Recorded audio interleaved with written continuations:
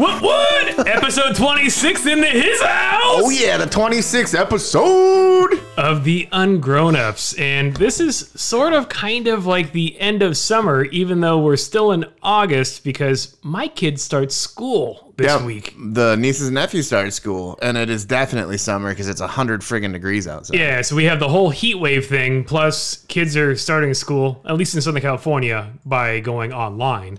But it's it doesn't seem like summer's really...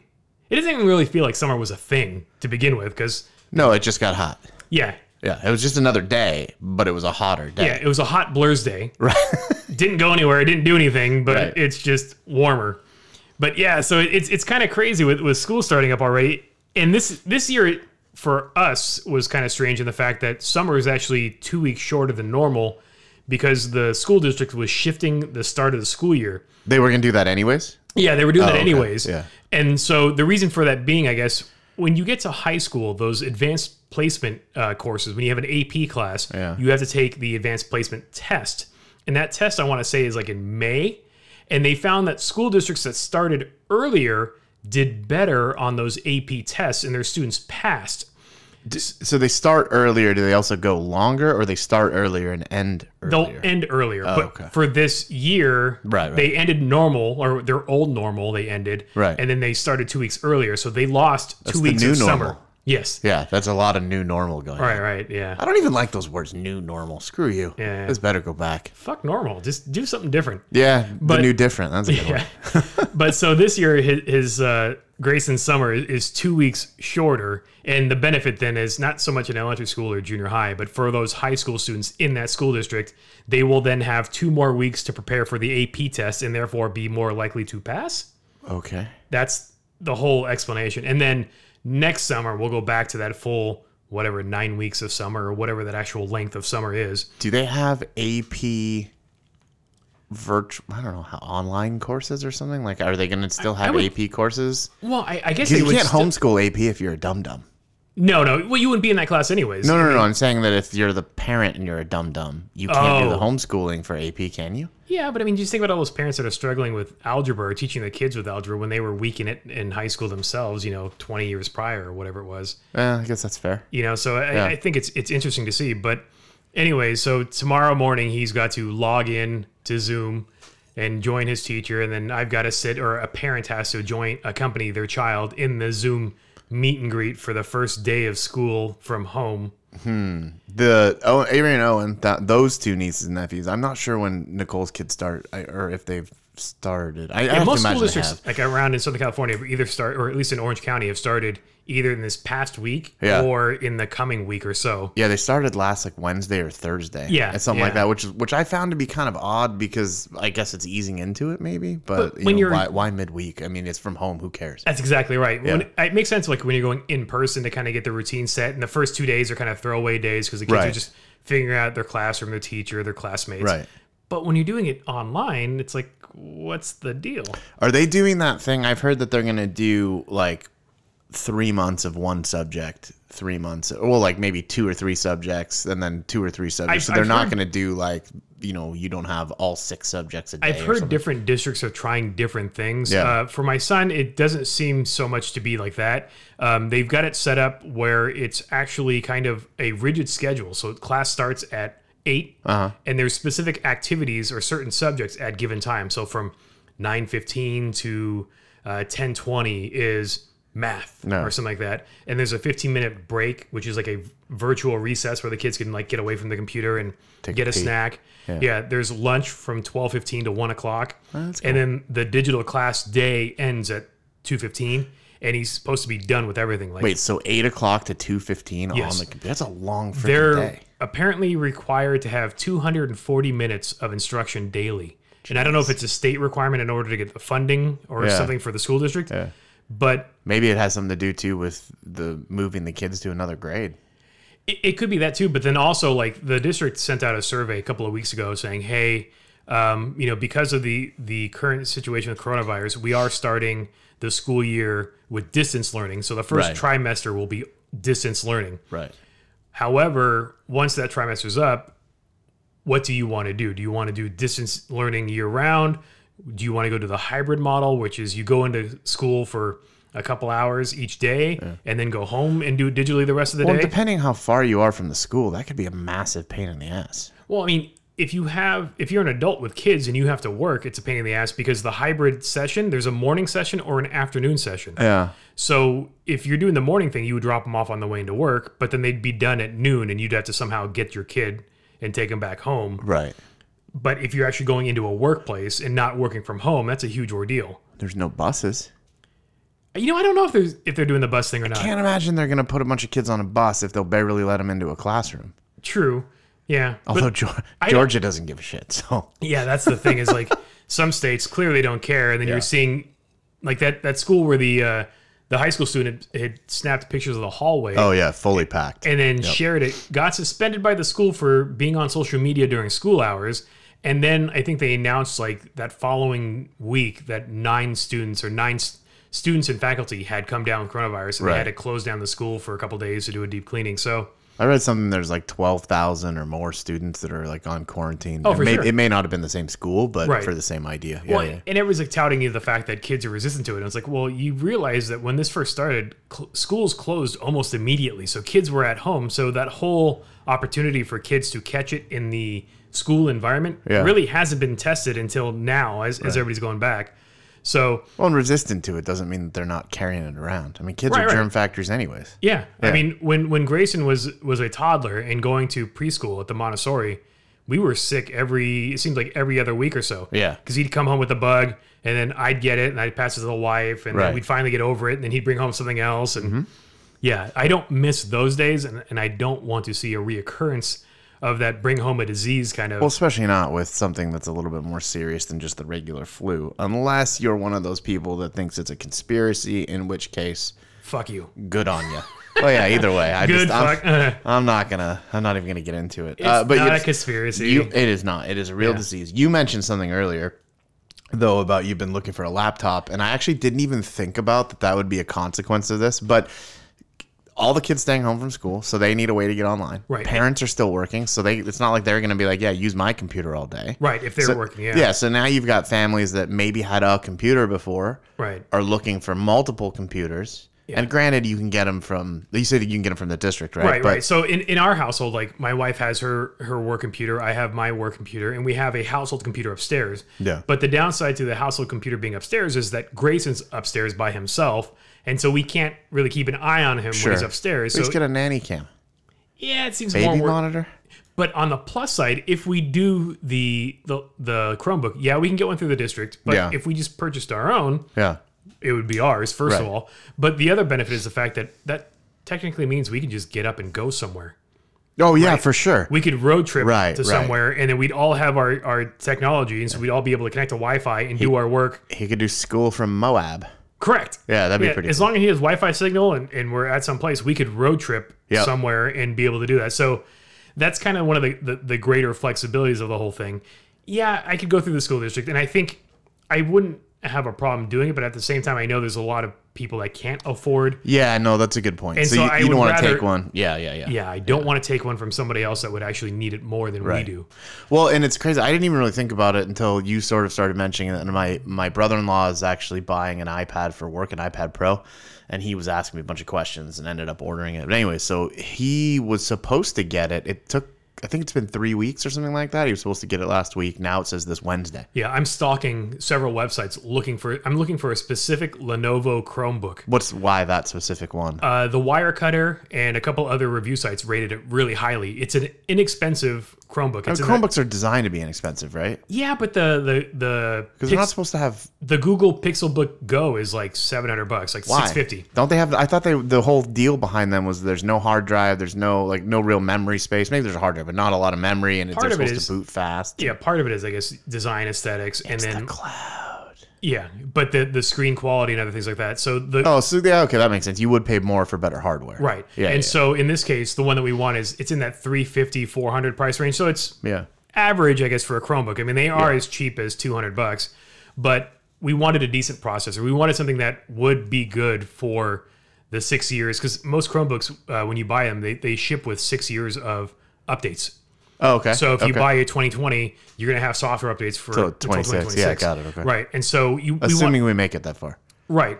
But also making sure that the hardware is kind of robust enough to support those future software updates. Right. But you're right. I mean, everything's cloud-based. So you log in with your Google account. Yeah. And then everything is stored in the cloud. There's only like 64 gigs of onboard storage. That's still a decent amount. Right. And there's an SD card slot, so you can plug in even more.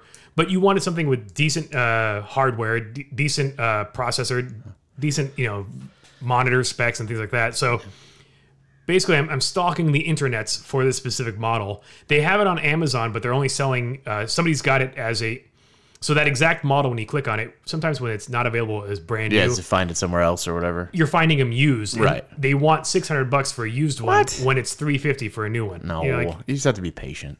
Exactly. Yeah. And we're fine for now because, again, he's got the Mac upstairs. He can use that.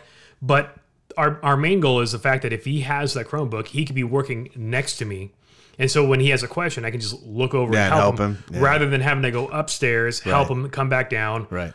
So there's kind of reasons for it would be nice to have the Chromebook. It's not a must-have at this point, but we're going down that path where we found the model we want. We just need to get our hands on one and bring it home. Yeah, I mean, I don't know. I was cloud resistant, I guess, for a while. For really no logical reason. I really do like native apps. Like I like using Outlook native and whatever.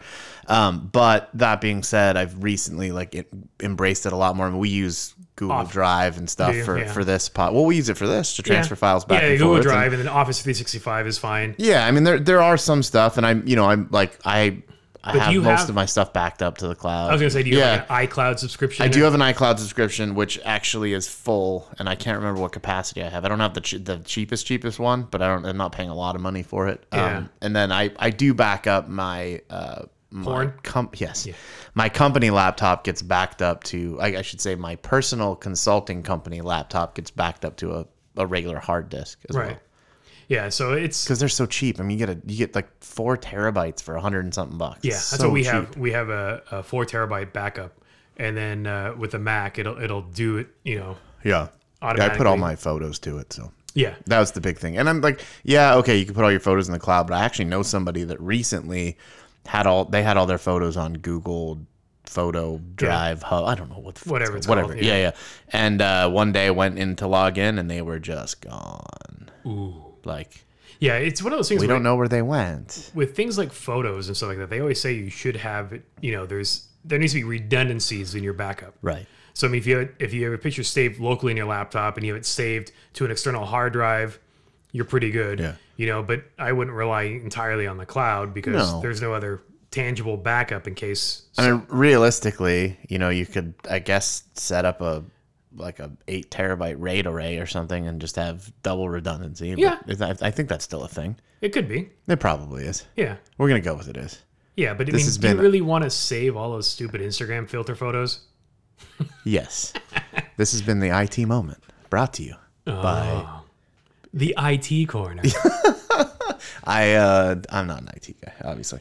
I like gadgets and gizmos. But I do too, but I'm not the guy.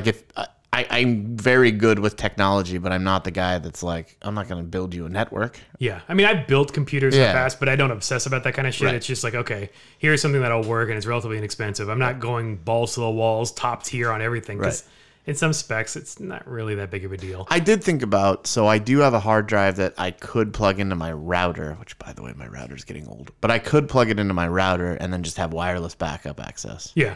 Yeah. You can do that too. Yeah. But it also seems like work. Yeah, it does. Yep. But it's work that you don't have to have pants on to do, so therefore it's okay. Most work these days. Although I did have to wear pants yesterday. So that was disappointing. And Friday.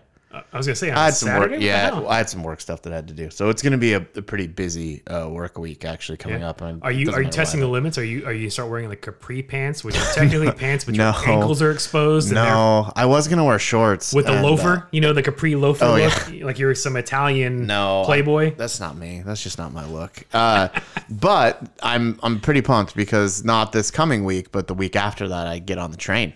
So I ended up booking it. I don't know if we talked about that. Yeah, you talked about your trip to I talked about what I was going to do, but at the time, I don't think that I had actually committed, like by putting money. It sounded like it, because you were going up to Portland. You were doing a night in Portland, and then from there to Chicago. Not even a night in Portland. So I leave. So I walk down the street from here.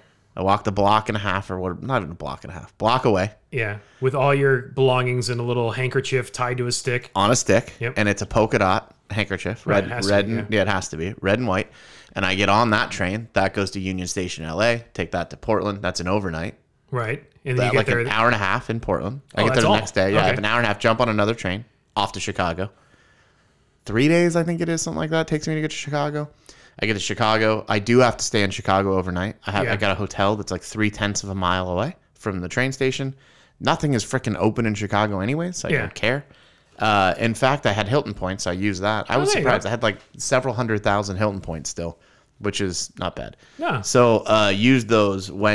I'll do that. I'll stay there overnight. Jump another train in the morning, and then I take like I think early the afternoon. I take like a diagonal route back to LA. Way. So you get a full train route. Yep. Full big triangle plus like a little tail because of the Santa Ana Orange to Union Station in LA. Oh, that's not too bad. No, weirdly though, it's like an hour and a half. So when you book that train trip, is it considered a round trip fare, or are you just booking 3 separate train legs? Like, I don't know. Their website is stupid. Yeah. So you can book one way, round trip, and like multi-city. So I put in multi-city. But what's funny about, like, it doesn't tell you, like, you're not actually looking at a schedule so that I know, okay, the train pulls in here. I can't possibly leave. And make it to, So you have to do a bunch of trial and error because it will let you buy a ticket that is too soon. That physically you won't. Yeah, right. So it doesn't really have like a logic planner or a logic or anything like that. So, and then I didn't even think about it. I kept putting in Santa Ana to wherever I was going, and that actually isn't that big of a deal, except I don't live by the Santa Ana train station. So I finally was like, oh shit, that's right. Amtrak does go to this train station, but they don't stop. So I actually have to take a Metrolink to get Union Station. There you go. Yeah, or I guess I could Metrolink to some other one to Santa Ana, and then Santa Ana take but why would you need? You don't need. That'd be an extra 2 trains. I don't need that. Or it's $9 to get to Union Station. It's cheap. Might as well just do that. Yeah. So the only thing that I actually have to pay for still on this trip is going to be food in Chicago, and then any of the booze. So I'm thinking about trafficking some booze across state lines. I was going to say, is it like a cruise where you're able to bring alcohol in your baggage? As far as I know, they don't check your bag. Because I know, like, I've taken the train before, and people are just drinking beer, like, on the way down to San Diego. Right. So you can consume alcoholic beverages, and I don't think I saw them buying it from the train. So the Amtrak, I mean, they do have, like, a bar. Right. But if I don't know how expensive it's going to be, so I was thinking about maybe just taking, like, a bottle of bourbon or something with me. Yeah. Maybe making it a game. Maybe some Coke Zeros. What kind of game? I don't know. When every time you see like a moose or something you drink, or I don't know. I don't know. There's gonna be a lot of moose. There might be something. How about every time you see a train? Those times where you're cruising on a train and another train passes in the opposite direction. Was just undefined whether it's your train or another train. You can play that however you need to. It could be just a constant glug. So what's the total time? Is it a full week? Like, I leave on a Tuesday. I think it's a Tuesday, and I get back on Monday. Okay. So it's almost a week. It's almost a week. Yeah. Yeah. But that's a decent amount of time. I think we talked about this last time and how stupid this is, but I'm excited to take a shower on a train. Okay. It just seems like might be a cool. I mean, it's probably going to be terrible, but it's different. I guess who's taking a shower on a train that you know? Nobody yet. There you go. You gonna live stream it?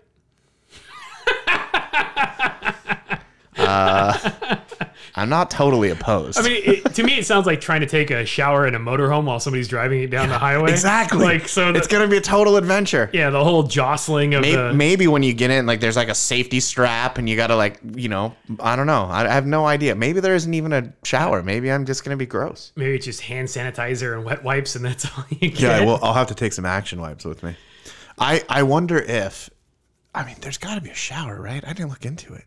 You have a room, right? You get the sleeper car? But it's not I got the little one. So it's kind of like if you and I were going together, there's bunk beds. So there's they fold down. Yeah. Right. And then during the day, we get a little table or whatever. So you could fit 2 people in there, but it wouldn't be like, it's not big. It's not a very big room, but it's perfect. It's all I need. Are you going to create some sort of different backstory to tell people that you meet on the train? Like you're, I don't know, something like running from the law. Yeah, or you're a consultant or something. I'll tell him I robbed a bank, but I could tell him I'm a consultant, but that's not a lie. No, yeah, it's not really exciting either. I guess. No, not at all. What do you consult on? Trust me, you don't want to know. Yeah, it's boring. I can't even really. Well, but I guess yeah. I mean, I'm not actively doing that. So well, that like you mentioned, like the dining car is more or less closed, so there's not really that's a bummer. chance. So you're not gonna really talk to many people. But so I was talking to Jason. Jason and I and Allie went, we socially distanced up our way up the mountain to watch the Perseids last week. And, which by the way, dude, was freaking awesome. Did you get a chance to see them? No, I've always tried to see them, but I've never tried hard enough. Well, one of these times, I mean, I just go out the front door and look up, and there's just too much light pollution to really see anything. One of these times you'll have to, or one year you'll just have to stay up late and we'll go up the mountain. But did you have top saddleback? Yeah. Okay. There was one that freaking like came basically right over my head, almost all the way down behind the mountain, directly in front of me, and left this like cool 3-second streak. That's pretty cool. Oh, it was super bitching. There were some really good ones. But anyways, we were up there and Jason and I were talking about, so he's done the train to Chicago a long time ago. He took the train, I guess, to Chicago from here. So probably, I think he said he went the train I'm on, which is, so there's 2 routes. One goes through Texas. One goes through like sticks kind of north of Texas. Right. And I guess he did the same one. Anyways, so he was telling me that the observation car is super cool. So there's like a car you can sit in. It's like glass top. Yeah, so that'll be super cool. Unfortunately, speaking of dining cars, there's a literal diner on the train that goes between, and I can't remember what the name of the train is. They've all got fancy names. Yeah. But the one that goes from Chicago back to here normally would have a 50s style diner with booths and stuff. Oh. But that's closed. Yeah. So the observation car, is that just open to anybody that wants to go up there and sit in it, or do you buy a seat in it? No. I think it's part of your experience, but I don't know if the normals, like the regular seat folks, are allowed back there, or only the room. I'm not really sure. I don't know. I don't know how this works. I don't know if they even look at your. I know they do not. There's no metal detectors. No. Yeah. So that part doesn't matter. It's a little sketchy. So do you dress like you're going on a flight, like pajama bottoms and a hoodie, or? I will probably, in all honesty, I'll probably like every day, shorts and a t-shirt. Yeah. However, I did think about suiting up. Oh, just going the classy route. Yeah. Pocket watch or a monocle or something. That seems like just way too much work. And too hot. Yeah. Maybe just one of those tuxedo t-shirts I think would be a happy compromise. Oh, I have one of those. Yeah. I wear those all the time. There you go. That's your compromise. In fact, I originally bought it because I thought that I was going to get to see penguins when I was in Ushuaia, but unfortunately the timing didn't work out because I was going to wear that to hang out with the penguins. But what I ended up doing was the hotel that I was at in South America for New Year's Eve was this like super fancy hotel. You told me about this. Yeah. So I wore that to dinner. They did this like plated dinner with all you could drink wine. The food wasn't very good, but I drank my weight in wine. I was getting my money worth. Anyways, so I wore the tuxedo t-shirt and all these people are all dressed up. I got the dirtiest looks. However, I did meet a really cool couple and we hung out all night. So there you go. Yeah. All because of that t-shirt. Yeah. So that was cool. But yeah, I'm looking forward to the train. I think it's going to be a totally different. Unfortunately, it is a recording weekend, so we'll have to record before. Yeah. Yeah, that's fine. Yeah. Okay. I'm not worried about it. I'm not either. I wonder if our listeners might be. Do they announce like when you've crossed state lines? Like I don't know. I know that like so there's places where they've got to stop to refuel. So some of the stations you have enough time to stand on the platform and hang out. I'm not smoking cigarettes, but that's I guess when you would do it. Yeah. Do they have smoking cars on trains? I don't think so. Probably not anymore. Yeah, I don't know how. I'm wondering how often it stops because I know when I've taken the train down to San Diego from Orange County, it stopped pretty much like every 15 minutes. Well, so this is like because it's the Amtrak one, they don't stop as often, right? So yeah, they have to stop, but you'll see it's like when Amtrak flies through the flies through other stations. Yeah. So they don't. It's not, dude. There's a whole Amtrak forum, by the way. Wow. Is there like a Amtrak status? Like, can you get like? Oh yeah, there's frequent railer. No, no.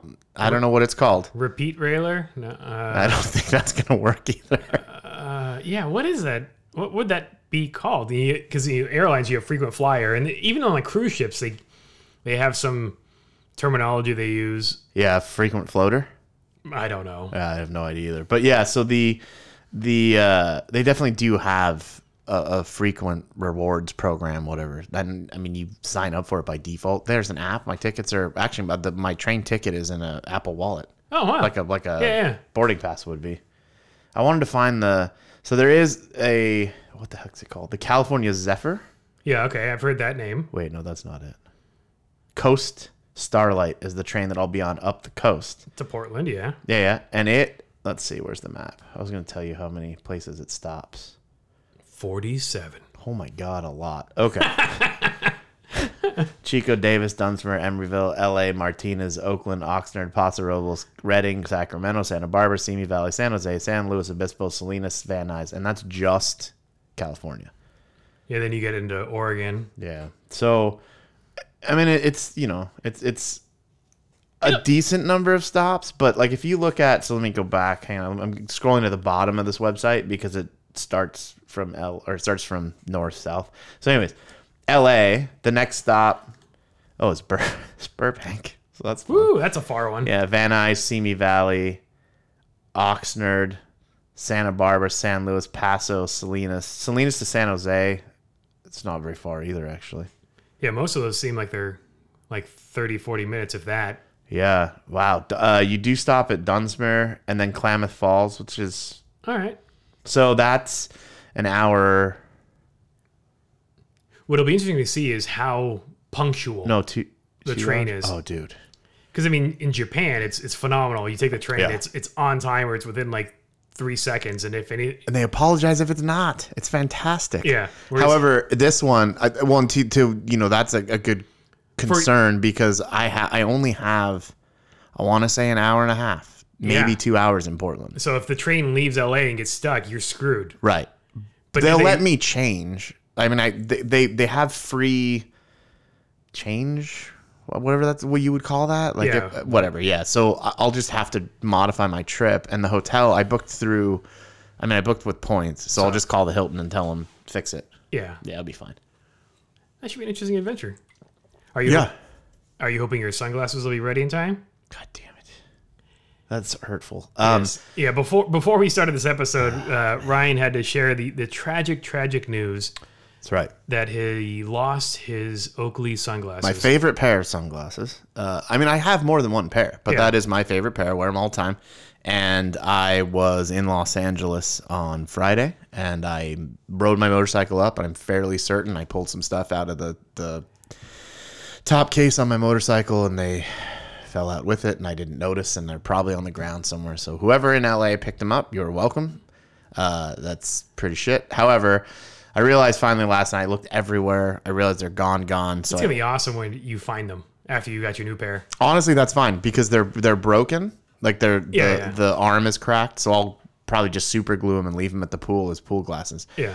But, and I would be happy just to be reunited with them. But yeah, so I ordered a new pair. Same style, same color, everything? Basically the exact same glasses. Except I think the little like Oakley logo on the side is a matte black instead of a shiny black this time. So, I mixed it up a little bit. Yeah. People are going to go, wow, you look different. What is it? Oh, you're shiny. Yeah. Oh, and it's the new, now they have the prism lenses, right? So the lens quality is a little bit better. At any rate, so I ordered them last night when I was heartbroken and probably crying under duress. I wasn't crying, but I was definitely sad.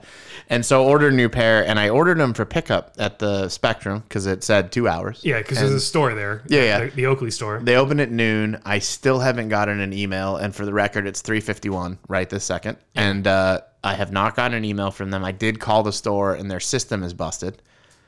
So that sucks. Luckily, I've got a pair of Wayfarers I can wear for a while. Yeah. Or gas cans. I can pick other sunglasses, but it's not the same. Yeah, I know. It is kind of interesting how you associate or you have a preference toward sunglasses. Like for me, I've always Like when I was younger, I would always go for the cheap stuff just because I couldn't trust myself to not lose them. Right. But then once I purchased like a pair of Oakleys, or once I had a pair of Oakleys, it was like I managed to keep them for a lot longer than anything else. Just because one, you realize, hey, these aren't cheap. So you kind of take recollection of where you've put them. So you keep better tabs on them. But then they've also held up quite well. Yeah, they definitely last longer. I mean, I have a pair of gas cans that Oakley gave me. Yeah. 10 years ago, probably? Yeah, I had a Oakley account. Oh, for really? a number of years, yeah, way back in the day. And you would get like 40% off like list prices. That was a really good deal. Yeah. So, I mean, I definitely, try to take care of them. And the fact that it just, dude, it's so weird. I'm normally like so observant about that kind of stuff. When I got home on Friday night, I pulled everything out of the top case and brought everything in. Was like, and I had it in the back of my head like something's missing. Yeah. And then yesterday was looking for them, couldn't find them, and sucked. Is this the first time you've lost a pair of sunglasses, or is this?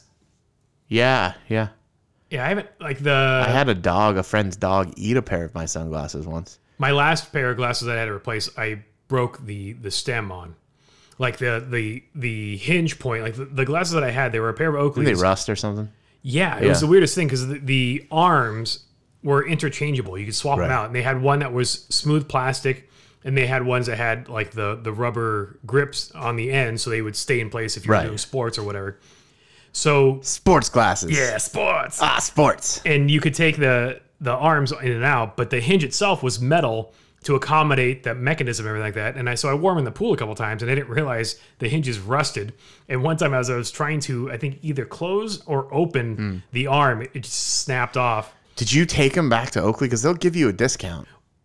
No, and the only reason I didn't was because they were prescription glasses, and I didn't want that same frame again. And then the discount. Yeah, they give you a discount on anything. Yeah, which is cool. So I think I still have the busted pieces, so I probably could. Yeah, that is kind of I guess I wouldn't say. Well, yeah, it's kind of a bummer. So because they had a bit of a crack in them, Oakley would have given me a discount. Right.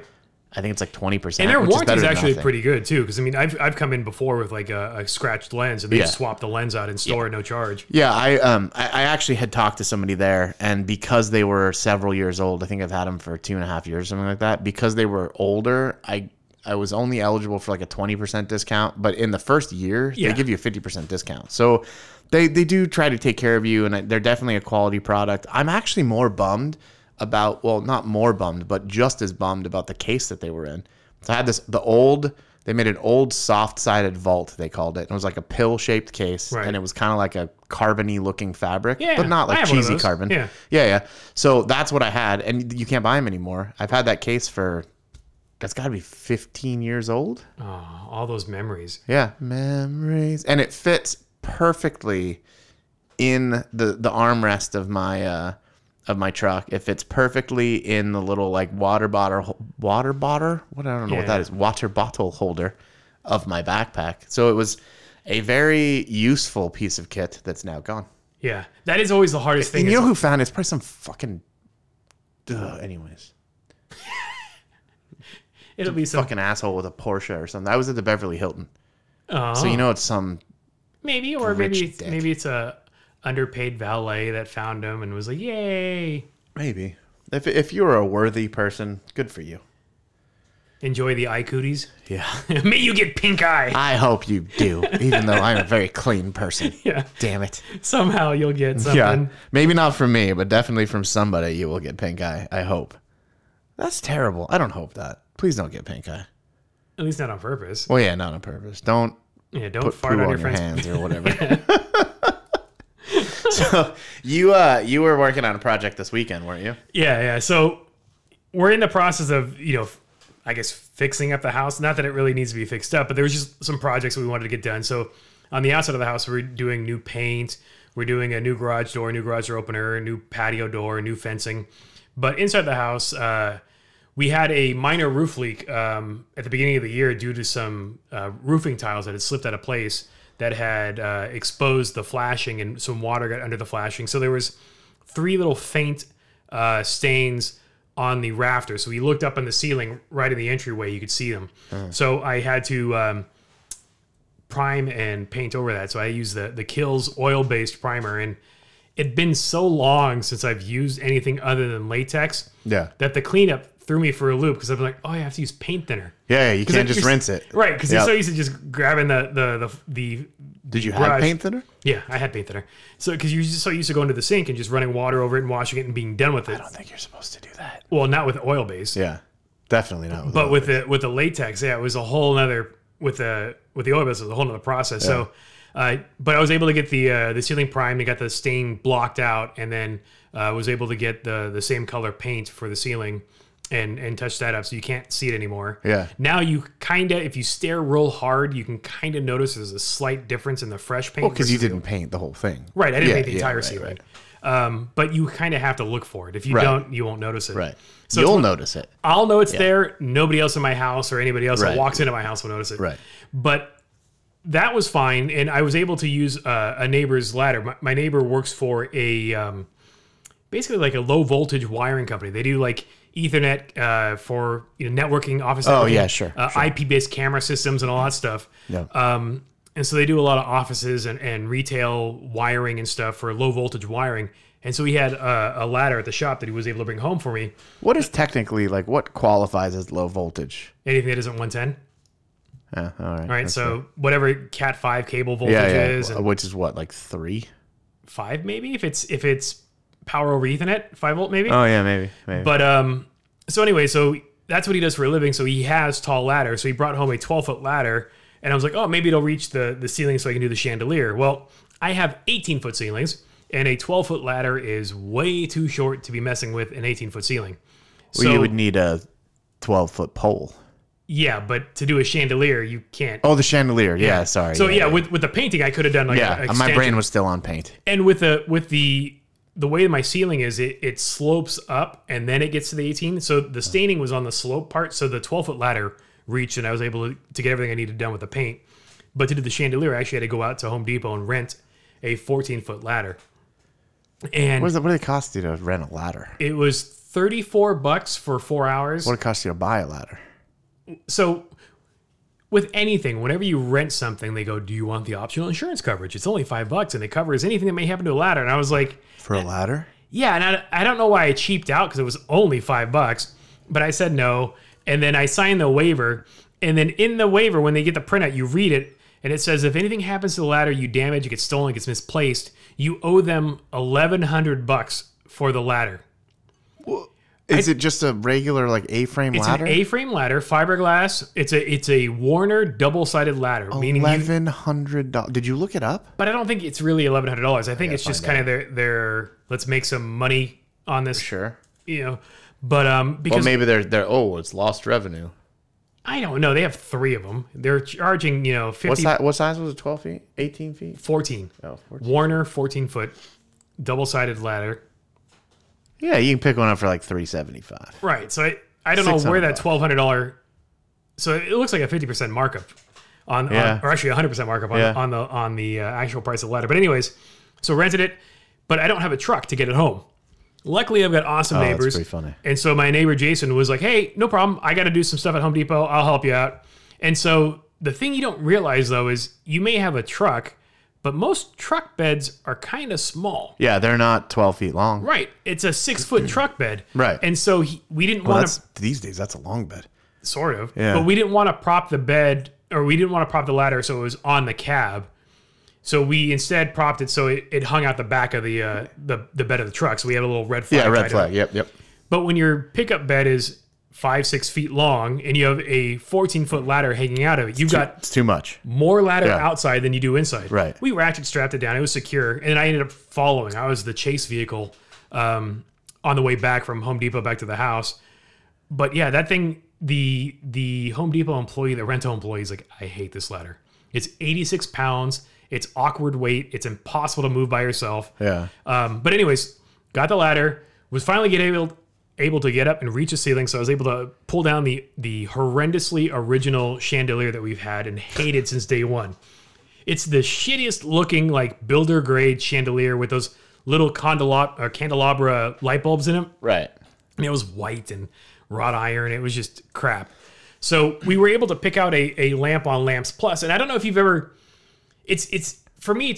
buying something online that I kind of already know what it is or what it looks like is a pretty comforting thing. Like if I'm buying a tool or if I'm buying a gadget or a watch, like I'm pretty comfortable buying it online. But when you're buying something like a piece of couch, a furniture, right, or that lamp, not being able to see it in person is kind of a strange thing because you don't really get a sense of scale. I mean, yeah, you have dimensions. Well, yeah, but that's totally different than seeing something in 3D space. So I think we had talked about, I was looking at potentially buying a new couch. Right. So one of the companies that I was looking at was Joybird. And they do the virtual reality thing? No, well, they might, but they'll actually send you a paper template. Oh, no way. That's the full size of the couch. So it's the actual dimensions, so you can at least see the amount of space it would take up. Interesting. On the floor.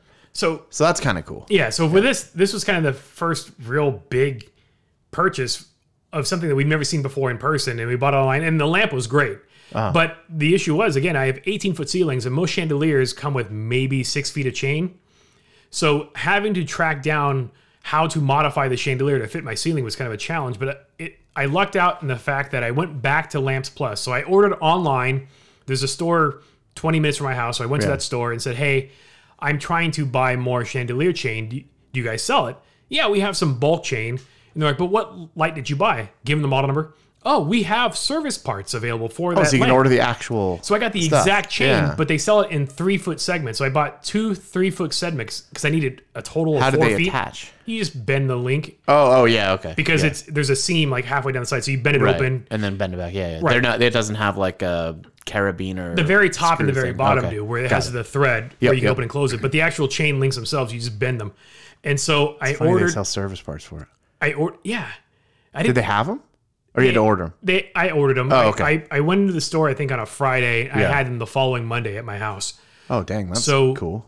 Got the lamp chain, extended that, rewired the lamp because I needed to have, instead of just 8 feet of wiring, I needed to have 12 feet of wiring. Yeah. And so I had to take apart the entire assembly and go from basically bulb all the way to the very top, end. When you wired it, what did you use that, like, you remember that like old school, like clear, my lamp out there. Yeah, they have lamp cord, clear lamp cord. I didn't use a clear one. I used the because it came with a black lamp cord. Okay. So I bought black lamp cord. Got it. But the biggest challenge was, even though the wiring was the same gauge, the new lamp cord jacket was thicker. And there's some delicate parts of the light where the wire passes through. So it was really kind of a tight fit to get the cord to pass through. But anyways, spent all the time, got it rewired, got everything worked, got the chandelier, got the ladder set up, pulled the old one down, and I realized the old chandelier base is bigger than the new one. So I have to paint the ceiling because there's going to be like a 1/2-inch ring of different color ceiling. So get up there, paint, let the paint dry. Good thing you had the paint. Yeah. Good thing I had the paint. Yeah, exactly. And then, so I get the chandelier. I did all my calculations on a piece of paper, figuring out, okay, I want the bottom of the chandelier to be about 62 inches off the ground. This means I need this much chain length. I do it all, put it up there, but I didn't take into consideration that the actual hook that mounts to the ceiling has 2 or 3 inches of depth, and the carabiner adds a little bit of depth. Yeah, so you're a little low. So when I hung it up, it ended up being a little low. So then I had to shorten the chain, redo the wiring because the wiring weaves in and out of the chain. Oh, right. Yeah. So I got it all done, buttoned up, but it took me longer than 4 hours to do. So you ended up hanging it twice, really. I hung the chandelier twice. But the thing that I'm most proud about is I didn't have to hold the chandelier in place while hanging it. Because, I mean, if you think about it, if you're walking up the ladder, you're holding the chain. At some point, you're going to be lifting the chandelier with that chain. Right. So how'd you do that? Well, my chandelier is 20-something pounds, right? And I didn't want to have to struggle with holding 25 pounds with a chain. So how did you? I put my dining chairs into a little square. The chair backs lined in a square. The cardboard box that the lamp came in, I put it on top of the chairs. And then there was a styrofoam tray that I put on top of that box to hold the chandelier. So I ended up holding the chandelier in air with styrofoam, cardboard, and dining chairs so that it was suspended maybe about 12 feet off the ground. So therefore, the chain would be under slack, and I could wire everything up, and then I could remove the boxes and then let it suspend. Nice. So it was like a probably between the painting and the wiring and the redo, it was like a good 4-hour project. But it's done, and I flipped the light switch. It works. That's awesome. So that was kind of a nice accomplishment. Now there's that sense of pride every time I walk into my house. I'm like, that lamp. That's my chandelier. Well, and it's just, for me, it's just like, oh, finally we got rid of that horrendous original lamp. Yeah, that's funny. What'd you do with the old one? I smashed it to pieces and threw it in the dumpster. Or in my trash can. Like Office Space? Kinda. Yeah, like I took it all apart and I bent all the arms to kind of make it as small as possible. Yeah. And people go, well, why didn't you replace the chandelier before? Like, why, when you moved in? Because we hated it ever since we saw the house. But when we bought the house, a week before escrow closed, my wife got laid off. So we were already like, oh, crap. Like, yeah. We're already house poor to begin with. Right. Then she loses her job. And then before we moved in, we had to repaint the interior and do carpeting. So we just didn't have the funds to do the chandelier. And it just got pushed off. And then it got pushed off. And then it's like, well, how the hell am I getting up there? Right. I don't have a ladder. Nobody I know, So then it was just it got pushed off. And eventually it was just like, all right, let's finally get this done. Let's update. Well, now it's done and you don't have to deal with it. Correct. That is Good for you. My sense of joy. I can't wait to go home and flip on that light switch and be like, oh, yeah. Everybody should have something like that. Everybody needs their own chandelier. What is it that you go home to do? Right? Yeah, well, it's. I think for me, it's just because it's such a visual thing. Like, you see it every time you walk in the house. Yeah, yeah. And so it's just like, oh, yeah. And it looks good. You're like, all right. Because you questioned your these websites, any sort of furniture website, they have different types of categories for the style, right? And you're like, what is our style? It's like relaxed farmhouse. It's urban contemporary. What the hell is a relaxed farmhouse? Mid-century. I don't know. But anyway, so you're clicking on all these categories blindly going, and so the one we picked, it's kind of got this weird, it's got this mid-century modern because the light fixture itself has the Sputnik kind of array of light bulbs. It's 9 light bulbs. And then it's got a iron band around the middle of it. And then the vertical elements are kind of like a grayish brown, like it looks like aged wood. It's like Uranus, Nick. It's an interesting look, but it's kind of got a mix of like mid-century modern and some like industrial kind of look to it. Cool. So it totally fits our house theme and decor style. But it's one of those things where you don't know how it's going to look until you bring it home. Right. And so it was a nice feeling going, all right, we can keep it. It works. Yeah, that's cool. I totally get what you're saying though. Like I don't know, dude. I see all this stuff. I'm like, oh, that looks mid-century modern, but somebody else says, oh no, that's industrial or that's farm. Like what the frick? Like whatever. I don't know. That's all mid-century modern. It's all just a name, but it's just a matter of like, okay, does that look like that would work? Yeah.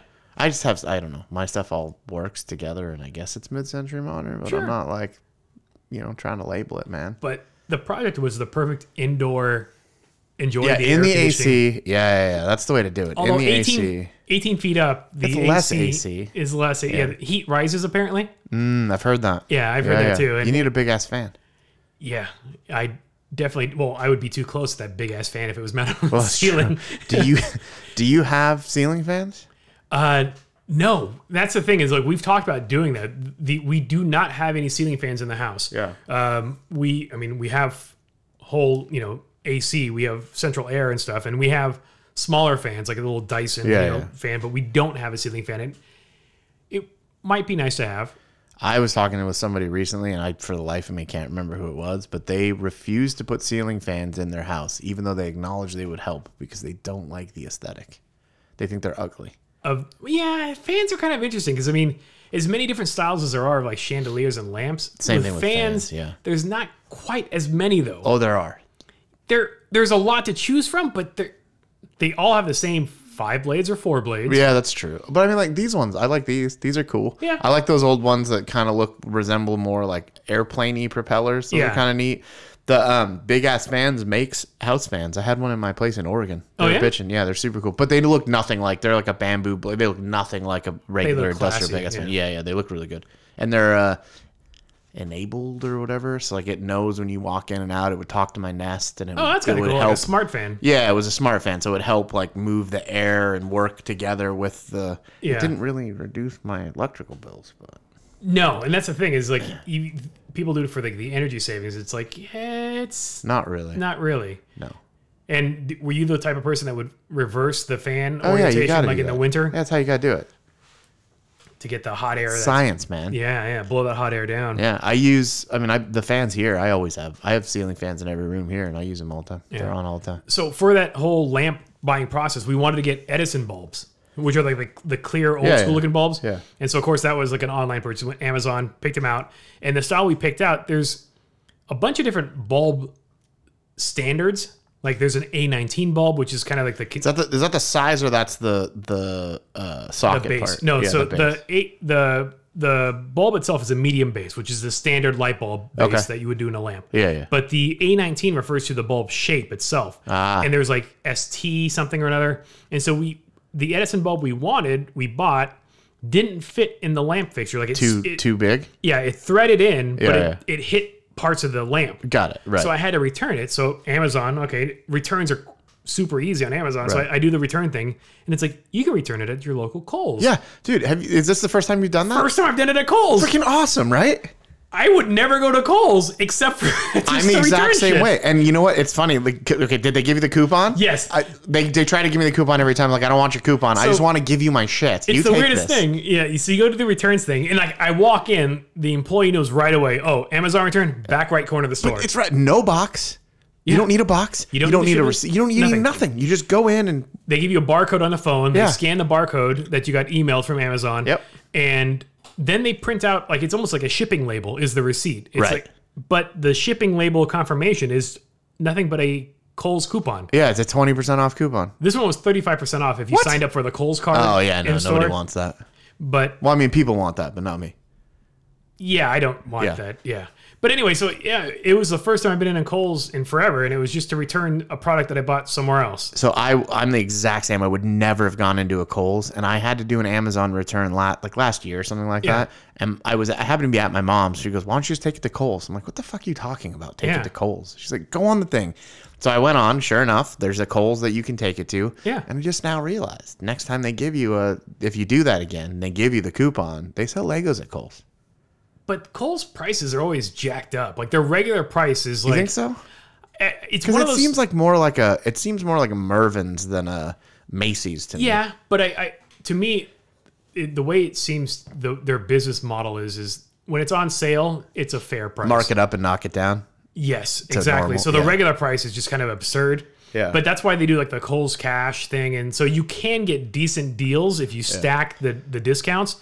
But well, I mean, you could always go look and say, "Oh, okay, here's the thing," and then you look it up, and it's too much. Yeah. And then, but if it's, 20%, 30%, whatever, is a pretty good deal. Yeah. So. Yeah, I'll have to check out the Lego section, but yeah, I don't know I don't know how good it is. I just know that Kohl's has all kinds of stuff you would never think of. Yeah. And it's all Levi's. I don't care. I just can return my Amazon crap I'm just, right there. Now I'm on a tangent, but yeah, no, is that not amazing? Well, and the other thing that kind of tripped me out was like, so when you do the returns process on Amazon, you get the confirmation that you've started the returns process. When you return the item, like literally like minutes later, I got an email confirmation saying, "All right, you returned, your money's been credited." I'm like, nobody at Kohl's opened up to see what the hell I was returning. Oh, they don't care. Nope. That's the strangest thing. So I could have returned like a box of rocks. Yeah, you could. But I guess they must mark the package somehow. I think that it ends up getting, so they have part of that receipt that prints is a label. Here's the stuff. Yeah, here's the stuff that's being returned by Matt. Yeah. Yeah, so that they definitely know. But it's interesting, like with Amazon, this started happening years ago where you would return something. So normally you would return something, they'd have to get it back, they'd look at it, then you'd get a credit, right? Right. A few years ago, I noticed that it started that the second UPS or FedEx or whatever it was received it, you would get your credit. And even they would tell you it's going to take 5 to 7 days or whatever, or we have to get your item, and you would still get credits immediately. Which I'm not mad about that. No, and so the convenience was like, all right, that's all right. And then I bought more light bulbs from Amazon. This time I went with the A19 bulb, which is the standard bulb. Obviously. A19 fit, yeah. Yeah, I mean, fit, not a problem. I don't know why you didn't A19 to begin with. But the funny thing is when you look at some of these bulb brands, like they're mostly like Asian vendors, and so the naming for these brands, I think my light bulbs were Bong Chu, I think was the name. And makes total sense. Yeah, you know, there's GE, there's Bong Chu. Those are the marquee brand names of light bulb technology. But anyways, The bulbs work great. They have that nice color, the warmth. It's a 2700 Kelvin color. The Edison bulbs trip me out too because when they're off, like the lamp out here, my whatever that is, night lamp outside the door. What do you call that? Porch light? Porch light, yeah. So the porch light has an Edison bulb, and when they're off, they have that orange, like yellowy look to them. So they almost look like they're on anyways. Right. They have that orange rods in them. Yeah. And so that's the same thing with my chandelier. Is each bulb has probably 5 segments of those little orange strands inside, and that's what glows and gives you the light. But yeah, that was my Kohl's experience. That's awesome. You did it. I did it. And the best part was it was walking distance from my house. So I was able to just carry a box of light bulbs and just walk over there, do the return, and then turn around and walk back. So it was. Oh yeah, you're super close. Yeah, it was nice enough that it wasn't like an intentional trip where I had to get in the car and drive and do this whole thing. It was just kind of a convenient thing to have something in the neighborhood to do that return. In the 100-degree weather. Well, this was earlier in the week before it got balls hot. So yeah. Bad. Yeah. It's it's crazy hot. And it's one of those things where I was on the bike, dude. It was I was dying. Do you have like a breathable jacket or something you wear in hotter weather, or are you still wearing like the same riding jacket? I pretty much wear the same jacket year round, but I have 2 different ones, but they have tons of vents, so I just open them all. Oh, okay. So it's, as long as you're moving, it's not too bad. It's when you just kind of get stuck. And I've figured out that like, okay, I put my hand on my leg in this way, or I like twist my body just enough. To get the vent. Yeah, I can get the stuff to go in the right vents. So it's not terrible, but it's hot. I do wish. Did you bring a change of clothes? Like, do you change when you get to LA? Like, so you left here in the morning, you're in traffic on the bike for an hour. There's no real traffic, but yeah. Are you as fresh as a daisy when you get there? Oh yeah, it was fine. It was like a little sweaty, but I'm not like drenched. And it wasn't like formal meetings or anything, so it wasn't anything I was worried about. It was literally just in a t-shirt and jeans. But I do wish that the bike had some kind of like air conditioning butt cooler. Oh, yes, that'd be awesome. Like your ventilated seats. Yeah. So that was, we were talking about like the greatest piece of automotive technology has got to be the ventilated seats. The fact that you can have air conditioned air blowing across your backside. Well, I like the fact that some of them are just air. Yeah. Right. But like my old F-150 was legitimate air conditioned air. Oh. It used the AC system. Yeah. Blew air conditioned air to the point where you would have to turn it off. It would get too cold. It would freeze your bits. Mine feels like icy hot. It's a weird sensation because instead of blowing air, it's actually sucking air. Right. And it's creating that air movement, but it's a cold air sensation, but it feels kind of like you've got icy hot on. Yeah. And it's weird, but sometimes like if I sit completely flush with against the seat, like I don't feel it working quite as well. So it almost needs a gap. It needs a gap. Yeah. But when you get that gap going, oh man, this is icy. Yeah. But I don't know, thinking back, because I used to work on cars all the time as a car audio installer. One of my favorite features in like 80s and 90s GM and some Japanese vehicles was what I called the crotch vent. Oh yeah. It was a little AC vent underneath the steering column that had a little grill or little vent that you could actually aim at your nether bits. Why did that go away? I think it's because that and airbags, like the bags that are underneath the steering wheel, like they take up that vent area. They take up that area. I bet you could. There's got to be a way to do it, dude. There has to be, because that was crotch awesome. Cooler vent is the best thing ever. Yeah, especially like wearing shorts. That was the other thing I figured out. In certain cars, if I lift up my left leg so that my knee is up. Yeah, you get like a... Yes. Yeah. I pull up my short leg. I get the cold air going down my left short leg. That's right. Across my lap and out the right leg. I am a big fan of that. I am too. Yep. The 4Runner, you can get the left vent aimed. If you do it just right, you can aim it just down enough. And yeah. That is, I've done it in a couple of cars, and that is a refreshing breeze. You know, it's funny talking about that I don't know, crotch vent as you call it, because just yesterday I was having a conversation with somebody about TVRs. And if you remember TVRs, they are... And if you don't know what TVR is, they're a...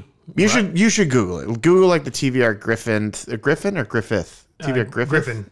Griffin? Yeah. Anyways, the TVR Griffin. What was the one from... The car was in Swordfish. That's how a lot of people know it. Yeah, they're a British manufacturer of high-end sports cars. And at one time was the third largest specialized sports car manufacturer in the world. But none of the cars have been really ever built in large quantities.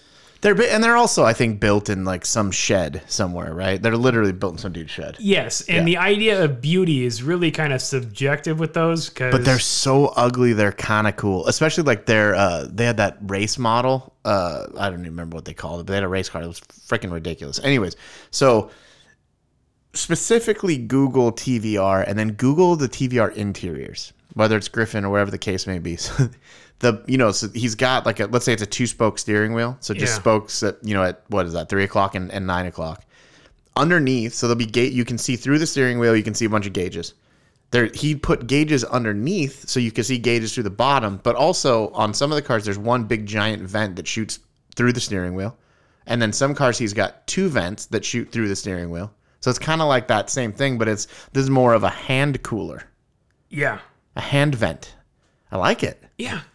The hand thing, though, is interesting because, like, in some cars, it's like I don't need my hands cooled as much as I need, like, my body. Like, when you're in the car... I know people that do need their hands cooled. How do you aim your vents? I'm more of, like, a face and body kind of thing. That's, like, I'll have one maybe oriented more towards my face. Like, maybe the left vent will be more towards my face, and the right vent will be more towards my body. But I kind of like it. Yeah, kind of aimed centrally, sort of. If you can, like, I guess from, like, the... mid-torso up. I like to cool that part, and usually keeps the rest of me cool. Yeah. But I don't know if there's ever... I can't say I've ever been in a car where I said, you know what? This is too much ventilation. Like, there's always... I could always be cooler, colder, more climate-controlled, I guess. Yeah, I've recently actually turned the air conditioning down. Because you were actually chilly? Yeah, I turned the... Here's the funny thing. So I have...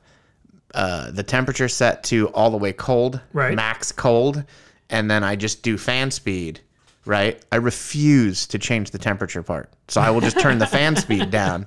But now I've got to this point where low fan and one fan, those 2 steps, like you get to this point where I want it right in between. So I've started messing with the temperature. Uh-oh. So I'll have a higher fan, a little bit higher temperature. This is like an evolution in my climate control. Yeah. Yeah. Yeah. But the other thing that's kind of interesting too is like usually like the house, like when we're running the AC, we try to set it like around maybe 76, 77 during the day. Oh, that's not even air conditioning. But it is when it's like 103 outside. That's the weird thing. Is just like when it's just like 90, that's not cold enough. Like, you want to be down 74 or whatever. Right. But when it's 103, 78 is surprisingly refreshing. Like it's just that... It's that difference is when you walk in from that outdoor area to inside. Mine is basically set at 73 constantly. Yeah. Yeah. I'll kick it down to 71 sometimes. Oh, you get crazy. When I met Jeanette, she was living in an apartment, and I think her utilities were included in the lease. Oh, keep that thing running. It was set to like, I think 68 or something like that. It was nice. I had where was I staying? The same deal. They paid for my electricity. I think the previous apartment, not this place, but the place I lived in before this, they paid for my electricity, so it was on constantly. Yeah. Yeah, I 24 hours a day, 365 days a year. And there's nothing better than sleeping in a cold room. Like when you can actually throw on the comforter in the middle of summer. I like here too because I have central air and I have ceiling fans. So I'll put the ceiling fan on medium with 73 degrees central air. Yeah. And you need a blanket in the summer. Like you need a blanket tonight. Are your fans also that Wi-Fi control nightmare where you're messing with your neighbors? Yeah, it's still happening too. It's super awesome. They've tried to fix it like 4 or 5 times now, and I've told them every single time, okay, you need to catalog all of the codes. Why did you use this dumbass fan? Yeah. And they're like, oh yeah, we wrote them all down. Okay, then who's screwing with my light still? Right. So you get in these like light battles, and now I take it and I'm like, whatever. So somebody will turn the light on or the fan on or whatever. If you don't turn the main switch off, obviously you can screw with it. So now if somebody turns my light on, I'll turn it off. And then I'll do this thing. If you hold the button down, like you can dim it up and down. So I'll dim it up and down. I'll start the fan, like cycle the fan through, turn the light off, like on, off, and just fuck with them. So they either think that they're insane and their light's broken, or they're realizing they're pissing a neighbor off somehow, or there's a ghost. Don't know how likely that is. I hope they think it's haunted. You need to get some chains and make some booing noises when you're doing it. Yeah, I mean, there's some new folks that moved in downstairs because guitar player guy is gone, or bass player guy, I should say. And really the guy that just thinks he can play bass is gone. Right. So anyway, I haven't met them yet, but it's I can't tell if it's them, but I would figure that while the other people were not in that apartment, they would have written everything down. Yeah, but apparently your landlords aren't that smart. And well, it's frustrating when I've told them exactly how to fix it. Well, they could also just not use the same exact brand. Well, so apparently they don't use these fans in any other. Whoever owns this property, they do have some other stuff too, and they don't use these anymore. They learned their lesson after this unit. Yeah. So yay. But it's the one now. It's just the one in the living room. Yeah. It's not the other. But I will sometimes, like, I wake up, it's like 3:30 in the morning. I'm like, what woke me up? And I'm usually a pretty decent sleeper, but then the lights on and the fans going. Oh man, it's kind of annoying. Good times. Yeah, so that's fun. So I saw that the highlight of your week was when Lego replied to one of your Instagram posts. That was our Instagram post. Yeah. But it was your photo. It was but still, I don't know if was that really the highlight of my week. It was cool. Was it more of a highlight than losing your sunglasses? Absolutely. So therefore, that's fine. So we put up on our Instagram page, and I'm going to use we. You're just going to have to deal with it. Yeah, that's Put up fine. on the Instagram page a photo of the new Lego NES, the Nintendo Entertainment System. So it's a brick-built Lego console. It has a Super Mario Brothers cartridge, a controller, and actually a TV. CRT-looking tube TV. It even has the bump on the back. It has an antenna. Super cool. And there's a crank on the side, and it makes a scene go around, so it looks like you're playing Super Mario Brothers. So he posted a thing up there and said, look like we've got our weekend project or something. And I kind of came in expecting you to actually have started it, but... so we'll get to that in a second. You lie on social media for likes? I did not do it for likes. It was all... I had 100% intended to start it, and then I forgot I had a bunch of other stuff to do. Technically, you could say we found our next weekend project. Maybe it's next weekend. Well, yeah, it doesn't... You don't know what weekend. And right. I did get really busy, so I didn't have time. But... it was cool. So Lego actually commented back, and they said that they hope we enjoy the Easter egg. Is that what they said? Have fun. We hope you'll enjoy the hidden Easter egg, and then a little winky emoji, and a little eggplant emoji. They didn't put an eggplant, did they really? No. Oh, God, okay. I was like, woo! It just got really hot in here. What kind of Easter egg is that? Yeah, what the? It's like, oh, God, what is it, Tommy Boy? What kind of hotel is this? But yeah, I thought it was kind of cool that they replied. I mean, I definitely didn't expect it, and who knows? Maybe we've got a fan at Lego now. Yeah, maybe. Maybe they're listening. So if you're listening, hello. In Denmark, hello. Yeah, I don't know how you say that in Denmarkese. Yeah, I was like, what are they? Dutch. Yes. Yeah. Jesus, I'm sorry. Yeah. So we had a listener in Denmark, maybe, that has now been offended and left. Yes. Yeah. Whatever. But maybe somebody from Lego USA or the social media company that they've paid to manage their page or whatever. Yeah, it's still cool that they went and responded to it. So anyways, they actually saw it and commented. It was kind of cool. Yeah, that was super cool. So that was cool. But anyways, I am looking forward to building it. I've got to figure out where to put it. And I don't even, to be honest with you, the box is pretty big. It's like 3,000 pieces or something like that. And 2,646 pieces. Okay, that's a decent size. So I don't know how dimensionally. I've got to look it up. I like how the box is labeled 18 plus. Is it really? Yeah. You can't be 16 for this one. Well, a lot of their stuff now is coming out like more on that adult. Yeah, but why 18? Like why 6? Like, yeah, I have no idea. Maybe because nobody under 18 even gives a rat's ass about a Nintendo. They don't remember what it is. They'd be like, oh, when am I going to get a brick-built Switch? Why does this TV have knobs on it? Yeah. What is this bump in the back? Yeah, it is interesting. I mean, the picture on the box looks pretty cool. I mean, it's spot on, kind of like as a reminder of the TV that I had when I used to play Nintendo. Yeah, like totally. It has the wood grain kind of brown look around it, and it should be an interesting build. Yeah, it'll be super cool. So I'm looking forward to that. Why didn't you do it this weekend? Like I said, I was really busy.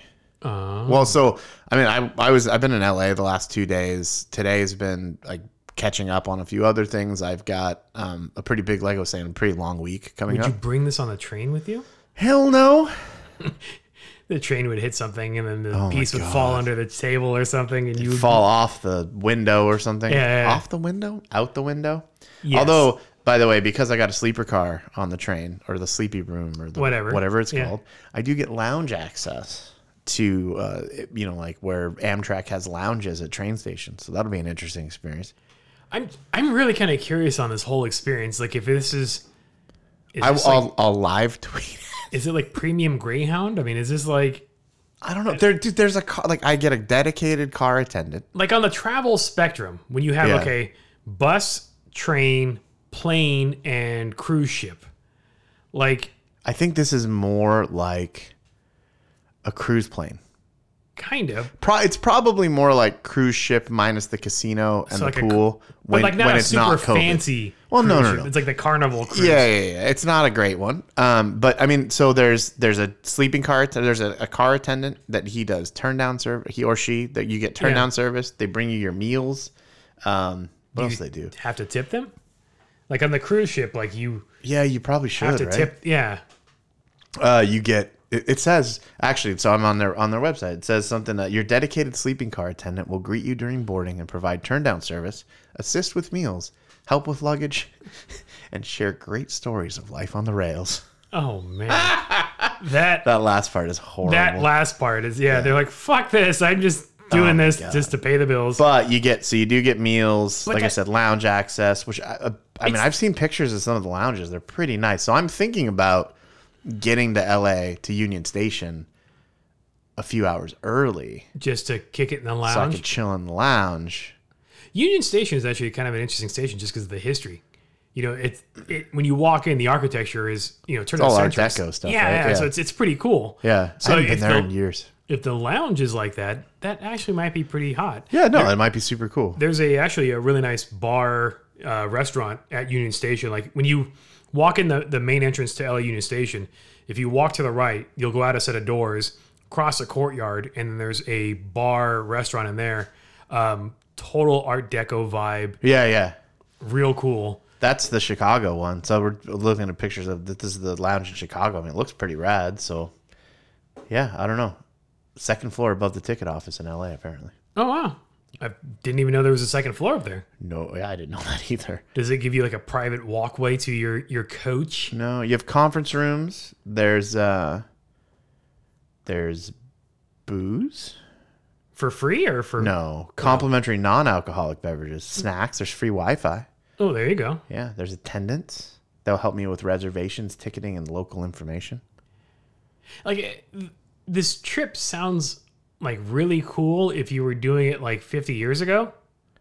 But I do feel like it's gonna be sort of like, I get to relive old timey. Yeah. I mean, like the sleeper car experience, the attendant and all that stuff sounds pretty grand and sounds kind of cool, but I don't know how it's going to stack up compared to like other travel experiences you've had. I have no idea. I get priority boarding though. Whatever that I've never even heard them calling like boarding groups. I have no idea. Like you reserve seating. I don't know. But they also, I don't know. Their website says safety first. This might be a problem. Oh yeah. You're all about safety third. That's right. Yeah, I don't know. Whatever. I think it's going to be cool. Complimentary meals. I bet you they're going to be terrible. Probably. They'll just be they'll roll by with a cart full of every Hot Pocket flavor imaginable. Oh, you can choose your Hot Pocket. Then they'll go back and use the rail microwave to heat your meal. I think they have a real kitchen. Like I'm fairly certain it's a kitchen. It probably might be, but again, like, should I request kosher? I don't know if I would do any of those special requests. It always seems like the special request meal is way worse than whatever the normal meal would have been. How about gluten-free? I don't need it. Yeah, you need the glutens. Yeah, I do. I haven't had glutens in a while. They sound delicious. Are you still doing the diet thing? Yeah, it's been good. And almost, I think almost 20 pounds. Oh, shit. Yeah. That's pretty impressive. Yeah. It's bad if you can't tell, though. Well, I mean, it's not like I'm studying your body. That's you're sitting lie. down. Well, that's true. But I know the first statement was incorrect. You doing the keto thing?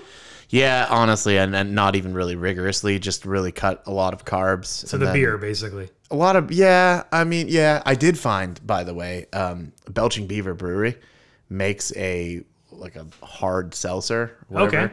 Okay. They're actually decent. So they come in a normal can, which I happen to like. like a regular beer can. Oh, instead of like a skinny beer Yeah, can? instead of that weird little tall one. Which I didn't know this, by the way. Side note, Trulies and all those stuff, they're classified as beer. I did not know that. They say right on the side of the can that they're beer. Oh. They're just a low carb beer, I guess. But anyways, I digress. So Belching Beaver has, I know of 2 different flavors. They sell them at the place down here. They're actually pretty decent. They're made with real fruit, so they're like colored, not chemical, right? And they're not sweet. They're more, I would say, on kind of the tart-ish end. But yeah, man, they're tasty. And that's been the secret to your diet? No, but that's been kind of that. I mean, I still drink red wine and stuff, but I don't drink that often anymore. So I probably drink less than I should, if I'm honest. I mean, it's always good when the diet is not that big of a hassle. And it wasn't that far off of like I cut like chips and stuff out, right? Or I cut out I never ate that much bread anyways. So I cut out a lot of that stuff that's not. It wasn't hard to give up. Yeah, it's not a big change. Yeah. Although now I'm like, man. So I'm coming up on, I'm ready to have a cheat day or a cheat meal or whatever. I'm going to get me a carnitas burrito. Carnitas burrito. What about we were talking earlier about the new Del Taco crispy chicken taco. Okay, so I'm going to get me a carnitas burrito from Mikasa down the road, and then I'm also going to drive to Del Taco and get the new crispy chicken taco. Yeah, I think it's just literally the same chicken soft taco, but they just replace it with fried chicken. With a fried chicken strip. The commercial looked amazing. Do you see the commercial? Since we were both watching the same TV. I was watching NBC Sports via the Apple TV. Oh, okay. So I was watching it on YouTube TV. Yeah, you were about 8 or 10 seconds ahead of me. Because when you were talking about the guy... So earlier today, I sent Ryan a text saying, hey... Put some context to this. I'm actually watching a NASCAR race. And I love cars, love racing, not a huge fan of NASCAR. NASCAR is not interesting. Yeah, I've been to a couple of races in person. Same. I went to one. They're interesting. But the only reason why I was into this particular race is it was at Daytona in Florida, but they were doing the road course. So instead of NASCAR drivers making only left-hand turns the entire day, there was actually a couple of right-hand turns. So they would do the oval. Then at some parts there was a chicane. Then there was an interior track portion.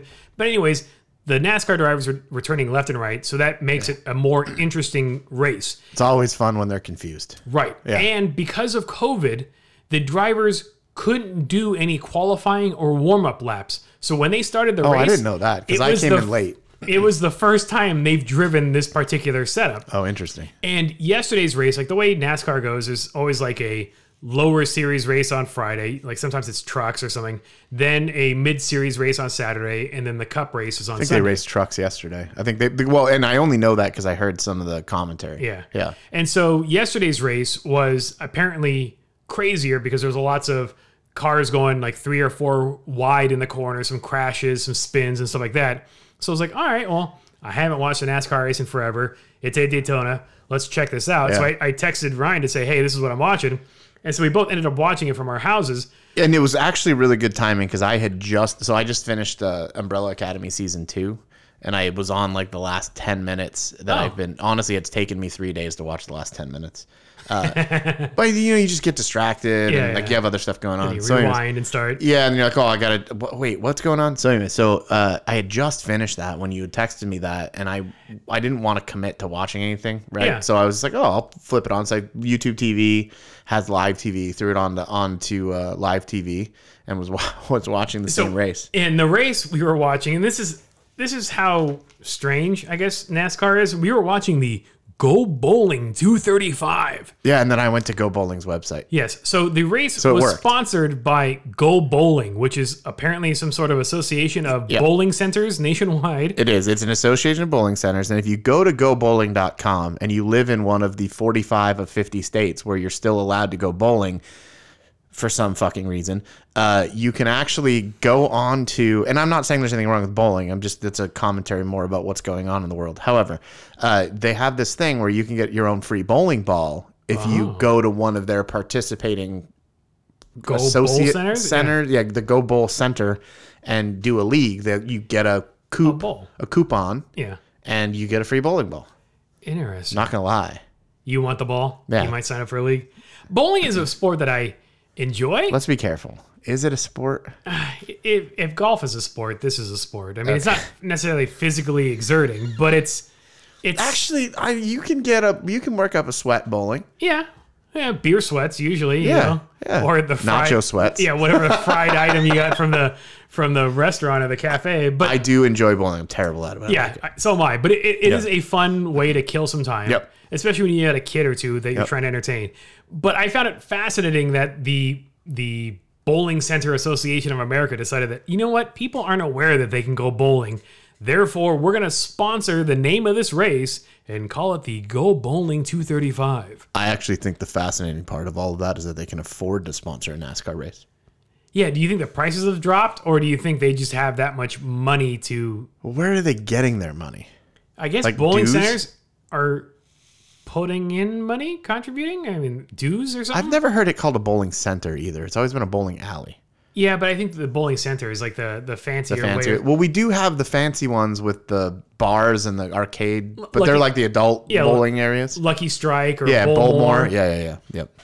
Those are fun, actually. Yeah, I don't know if those are the same bowling centers. They are. They're included because I looked them up. Ah, so they're trying to make bowling sexy and entertaining. Maybe. Like I said, because I looked at the coop. I want a bowling ball, but they're all closed. So what's the driving range, the golf thing that? Oh, Top Golf. So they were supposed to build one here. Are they going to do that with bowling alleys, making that like a bro sport thing? I guess it's kind of what they're doing with Lucky Strike. Yeah. I don't know. Top Golf, actually, I've heard really good stuff about. I've never been. The closest one that I know of is in Vegas. Yeah, there's supposed to be building one down in San Diego or something. Is what I heard last. I thought they were going to do one in Newport, but maybe not. Anyway, so we're watching this race, and it sucks. God, that was a fucking total tangent. Yeah, bowling alley. But we're watching the racing, and it's not that exciting. No. And then we realized, well, we're just watching Toyota Camrys racing, and like, there's nothing exciting about a Camry racing. So then we're like, and then we're listening to the commentary. And they kind of suck. And I don't know if this is all... The commentary was terrible. And they said weird stuff. Like, one guy was trying to explain... I don't know if you heard this, but he was trying to explain why they were tapping the gas pedal while they were shifting or something like that. Yeah, because they want to load the tire. But his explanation was, like... pretty bad. Terrible. And it made no sense. Yeah, so I think a lot of those sports, especially something like that, where they're just doing laps around the same thing over and over again. And once they end up... And so... Granted, we aren't huge NASCAR fans if you haven't picked that up already. But if you are, sorry, that's cool. That's cool. Yeah. Do your thing. But we were watching the race, and of course, the commentary is kind of weird. But then they're doing all these, what do they call them, phases? No, they call them stages. They're like stage 1, 2, 3. So in a given race, they're racing, and this race is 235 miles long, and it's like 65 laps. Well, 20 laps into it, they stop, and you've won the first stage. And then they pull everybody back up again. Because as the race goes on, the distance between the first place car and the last place car, sometimes the last place car has been lapped in traffic or whatever. Once the stage ends, the winner that won that first stage gets some magic points or something. Well, that was the other thing that they had points, but the person that won the stage got 1 point for something else, and then the other, like, second place got 9 points. It made no freaking sense to me. NASCAR is trying to make the sport more exciting to watch by making it more complicated. Yeah, with all these rules. And so anyways, within this one race, there are technically like 3 races or stages, and you get points for winning each one of those stages. And at the end of the stage, all the cars get back up on the same lap, and they race again. So that they allow the cars to bunch back up, so it's tighter, closer racing. Well, the one guy won by like 18 seconds one of the stages or something like that. That's not tight race. That's stupid. Yeah. We think that the answer to solving the excitement that NASCAR needs is just adding ramps. We think stadium super trucks is like the best racing. Or I think they like mount paintball guns to the front. Yeah, or make it more like Mario Kart. We can actually like lob things at other smoke screens. Awesome. Oh, that'd be so... I would watch that. Yeah. Yeah. The jumps. I love stadium super trucks. I do too. And they're freaking awesome. And it's just... I don't even care about the racing. Just watching the jumps and just seeing how they try not to land on each other as they're flying through the air. And those guys are crazy. Mostly Australian. That's where it started. So, you know what's hilarious? not this past year, obviously, but the year before at the Long Beach Grand Prix, we were standing behind the pits for the Mazda DPI car, and I was with a couple of the engineers, and the guy, one of the guys was kind of laughing. He's like, "Fuck, man, only in America." And I was like, "Actually," he's a British guy. I go, "Actually, this shit started in Australia," and he goes, "Actually, that makes just as much sense." Yeah, yeah.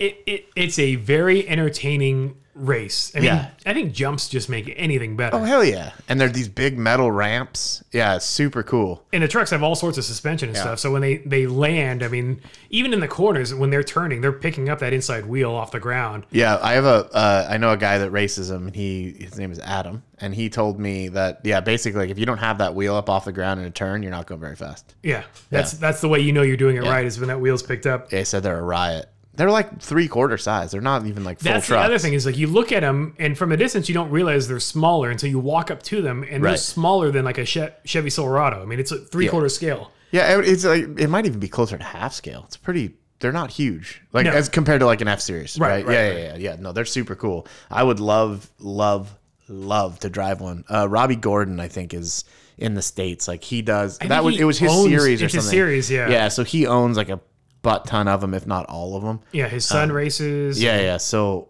dude, I got to figure out a way to get in one. That'd be so much fun. I wish they did that kind of like the Skip Barber Driving Academy, where you could with those? Yes. Yeah. You sign up, you do your liability waivers, it takes you around for a couple of laps, and then it's like you and 10 of your buddies just jumping trucks. Or maybe like even like a ride along at Long Beach would be cool. That would be awesome too. Yeah, that'd be way cool. I'll have to talk to Robbie about that. Do you know him? Yeah, I used to. Yeah. My buddy was real close with him, and used to work on his. We did a lot of like the radios and electrical stuff in his race trucks and his chase vehicles and stuff. So I've been to the garage a couple times and worked on a couple of vehicles and chatted with him here and there. But my buddy's a lot closer to him than I am. But it would be kind of fun to just be like, he's got a shop around here somewhere, which I didn't realize. Yeah, but it's like a weird, like a satellite shop or something for him, apparently. It's because didn't he move? He moved right to North Carolina. Yes. Yeah. Yes. So this is like I don't know what he does exactly out of the shop, but anyways, I saw it. Yeah. Well, you got toys, you got money, you got options. Yeah. Yeah. Find out. Let's get in one of these bad boys. Yeah, I think that'd be the funnest thing. Yeah. Because I know they do, like, even like with the Baja, there's companies out there that'll do like a ride and drive type of thing with a race prep truck. Yeah, you can do rentals for Baja. They're super expensive. Right.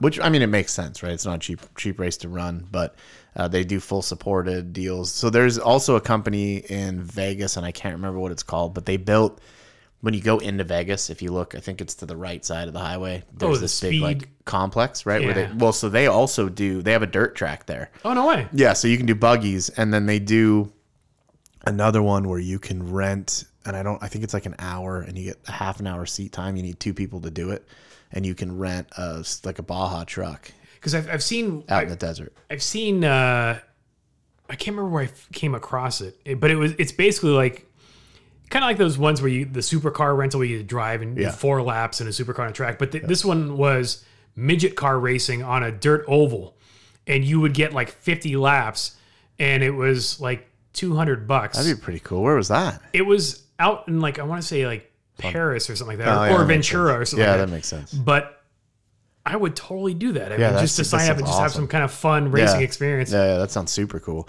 I know the truck one's kind of expensive. It's expensive enough that they won't quote you. Or I mean, like, it's not on their website. You have to call them, right? Yeah. And if you have to ask, you probably can't afford it. Yeah, I wanted to get Coleman to do it. That'd be fun.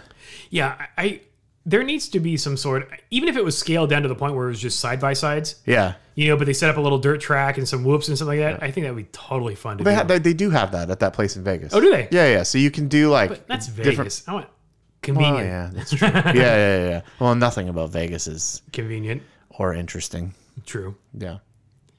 Vegas. Yeah, well.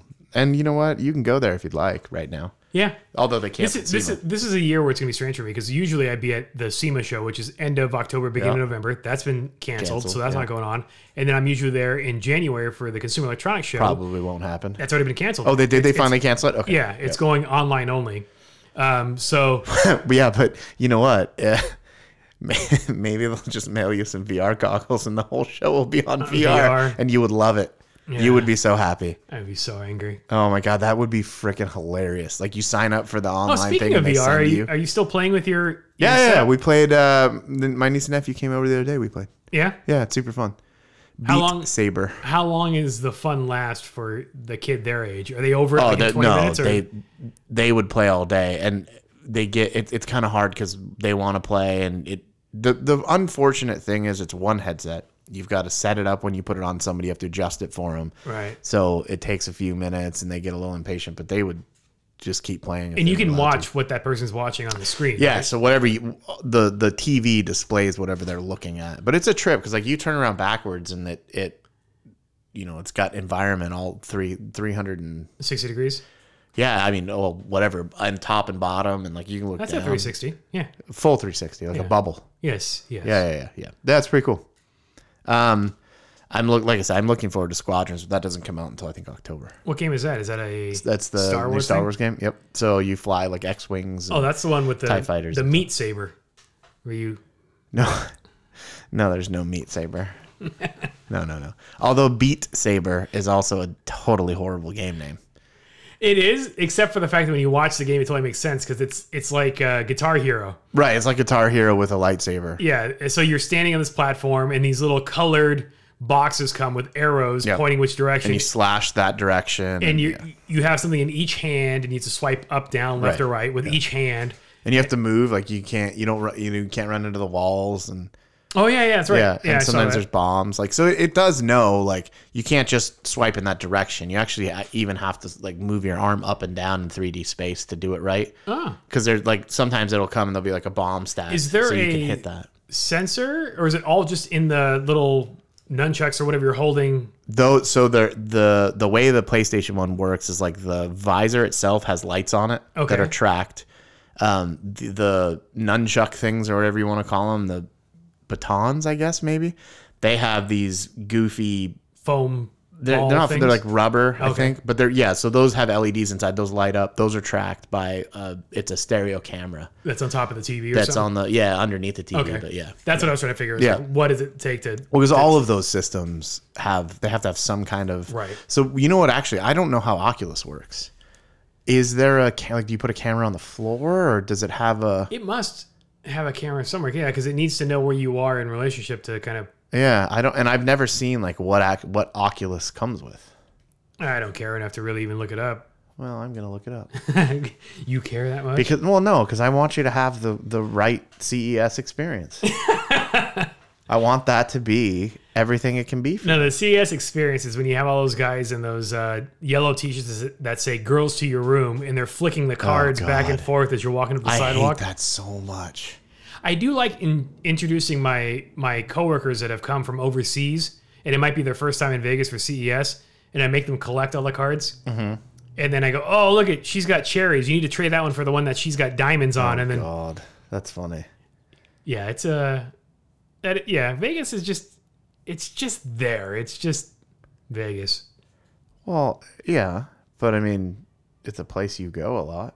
Yeah, but I haven't been for. Have you ever gone? Forever. Yeah, I was just gonna ask you that. Like, when's the last time you went, and it wasn't for an event? Yeah, I'm trying to think. It was probably for like my brother's 21st birthday or like something like that. Yeah, I'm trying to think. It's almost always because of. We did actually. You know what? Jeanette and I did go maybe 8 years ago or so. Grayson was a little younger. We just needed to get away and be adults for a weekend. And so we dropped him off with his grandparents, and we just went out to Vegas for a couple of days and came back. But yeah, other than that, I mean, we have friends in Vegas that we like to visit, but we don't have to go see the Strip. We don't have to do any of that stuff. Yeah, I'm not into it. Sorry to backtrack, but apparently there's not a camera. Oh, Oculus is just using magic. It just says Oculus Insight Tracking, whatever that means. Magic. The Oculus Quest. Ooh. Because it doesn't need. How expensive is the Oculus up? Is it like $400 or something like that? Oh, it's not terrible. So it relies on 4 wide-angle cameras. Oh, they're built into the headset. Oh, so it's looking out. Looking out instead of tracking a light or something like that. Interesting. Yeah, it's kind of cool. That seems like more work. So the Oculus Quest, which is their all-in-one, no PC gaming rig. Starts at $400. Starts. So that's 64 gigs. You can get 128 gigs for $499. That sounds like $499 more than I want to pay. How much was your PlayStation VR setup? $2 something. Oh, that's not bad. Well, I mean, it is, in that, like, if I didn't have, if it was less than that, that would be better. Oh, yeah.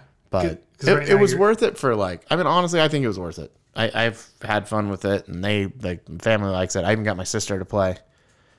Did you take a picture of her flipping her off? No, I did take a picture of her, though. But it was funny. So she was on the couch, and she didn't want to play, but she's like, you can see her kind of like practicing. Doing it. Yeah. And then I'm like, just play. So she did, and it was pretty cool. Do you have to play Beat Saber standing up?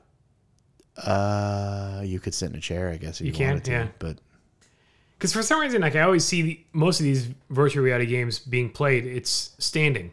Yeah, there is a game called something. I have no idea what it's called, but you basically, it's kind of like it's a side scroller where you get from one end of the screen to the other, and then it resets, and then, So, anyways, that game you can play sitting down. You use a regular controller, and it's crazy because it comes all the way to your body. So like you look down, and you're not playing very far away from yourself. Interesting. Yeah, and like all of the environment, everything comes right up to you. So you're like, it's super cool. It's a trip. Huh. Yeah, I like it. It'd be kind of interesting to see if like other video games, like classic games, being reimagined as a virtual reality experience, like playing Super Mario Brothers. Yeah. In that kind of perspective where it's like a side scroller, but you can look up and you're underneath the little question mark block or something. Right. And maybe you're playing just with the remote, but the viewpoint and being able to kind of look around. Yeah, changes. Yeah, that would be kind of interesting. I mean, it's fun. There's hopefully do more with it. I know that it's kind of limited in what they've done with it. The other thing that we were trying to look at, my brother and I were looking at Rock Band. Trying to get Rock Band. This is not VR related necessarily, but it was in that same conversation that led to me going, screw it, I'll buy this. Oh, there's an Iron Man game that just came out too, where you're like flying around in the Iron Man suit. Oh, sure, seems sure. Fun. But it's kind of cool. You get like the Jarvis overlay and so the whole deal. At any rate, so we were talking about Rock Band, and Aaron was like, "Oh, I should try and find one, dude. You can't find a Rock Band setup for like less than $700. It's crazy. Well, and some of that is, okay, it's discontinued. You can't find it. But some of it is also the prices are all jacked just because of the stay-at-home. Why did they discontinue it? It was so good. It was the music licensing, I think, is what was getting really expensive. Oh, just they couldn't afford it anymore? Just because the record labels or whatever were charging crazy amounts for the music licensing. And some of those licenses were only for a certain amount of time. Yeah. And then when it's an online gaming, and then it's just... So I wonder if you were to buy Rock Band, let's say you did find a copy of it that was a reasonable price with the everything, with all the pieces... Could you still get all the music? Maybe whatever you could. Well, probably whatever is loaded on the game. But I mean, as far as buying additional tracks, or maybe the whole back end, like whatever the cloud supports. Right. Yeah, I wonder if any of that's still there, because that's really, if without that, it's almost not worth it. Well, yeah, there's TV shows that everyone's like, oh, I wish it would come to DVD, but it's because of the music that they had in the series. They take forever to go back and replace all of the music with just royalty-free or rights-free tracks. Right. So that always ends up being like a complication. Well, that's kind of the limitation even with Beat Saber. Like the music, I noticed that they did add something. For the stock music is terrible. It's like EDM, like it's awful. But they have Imagine Dragons, Green Day, and a couple other artists they're like extra music pack. Yeah. But they're very limited in the amount of music that they have for it. How much extra is the music pack? Is it like $10? Like, are you paying like a CD cost for one artist? Yeah, about that. It was like $7 for one, and then like $9 for a different one. I think Green Day has like 11 tracks. And it was $9. Not awful. Yeah. Especially since it's less offensive as far as music goes in general. Right. Yeah. But so Imagine Dragons, what's that other one? There's another like band that's in that genre that they have stuff on there too. Anyways, 21 Pilots kind of thing. Who knows? Yeah. I don't remember. But yeah, so I mean that's the real limitation to that game. I think it'd be a lot more fun if they had better music or wider variety. Yeah. And dude, it is actually very difficult. Like hard. So normal is fairly hard. and then you put it on hard, and it gets hard. Is there an easy mode? I'm always a fan. There is an easy mode. However, it's almost too easy. So there's no. It's like the gap or the jump from easy to hard to to whatever to regular to hard. It gets exponentially harder for some reason rather than I don't know whatever. Yeah, I kind of hate that because I am a fan of like trying something out on the easy mode just to kind of get a sense of how everything goes. Yeah. And then you go back, all right, let's try it for real. And all of a sudden, nope, I suck at this. Well, they have like I think it had like a practice or a tutorial. Oh, they had a tutorial, something like that. So usually I'll just say, screw it, we'll do tutorial. I'll do the tutorials and then just go into it, but whatever, I don't know. Yeah, I don't know what else is going on, sir. Oh, you we were talking about food and we're talking yeah, so we're on the Del Taco conversation and part of it's like, all right, cool, get it to go. Yeah. So yesterday my wife and son got a to-go meal from a place that you probably wouldn't think of getting a to-go meal from. Okay. And it really kind of impacted the dining experience. So did it scar you a little bit? No, it's or like make you uncomfortable? No, so my wife and son were craving seafood, so they went to the Kicking Crab, and it's one of those steam pot places where they throw in like potatoes and corn and they put it in a literal bag and shrimp, and they put it in a bag, and it's got the seasoning and all that stuff, and so it's in a bag, in another bag, and then in a paper bag. Well, and at the restaurant you would basically dump it on the table. It's one of like a backyard crawfish. Broil. Yes, not boil. That's the word. It's a crawfish boil experience right. where your table is covered in like plastic tablecloth, and you're tearing apart everything with your hands, and at the restaurant, and we've gone to these restaurants in person pre-COVID times. It's a great experience. Ordering it as a to-go meal. And then driving it the 25 minutes or whatever till you get home, then like somehow... it's not close. It's not close. Ugh. And then protecting your tabletop surfaces. And they give you like a little... like it's Did you go outside and eat? No, we ate it inside. Oof. But like a little paper mat. And usually most of these places have like a paper towel dispenser like right at the table. Yeah, because you need a lot of them. Yeah. And so you don't have that. And then you're doing it at home. It's just... I think it's the experience that sucked. The food was okay. And maybe it was only okay because of the fact that there was a good 20 minutes before receiving it. And I never know, even when I pick up food to go and I tell them I'm going to be there at 6:45 and I get there at 6:45. How long was it there? How long has the food been waiting? Right. And so with this meal, I don't know if it had been sitting out for 20 minutes under a heat lamp. Then my wife picks it up and then we take it home. And so then I got to thinking, what other meals would really suck in a to-go environment because you can't experience them as they were kind of envisioned in hot pot. I was thinking Benihana.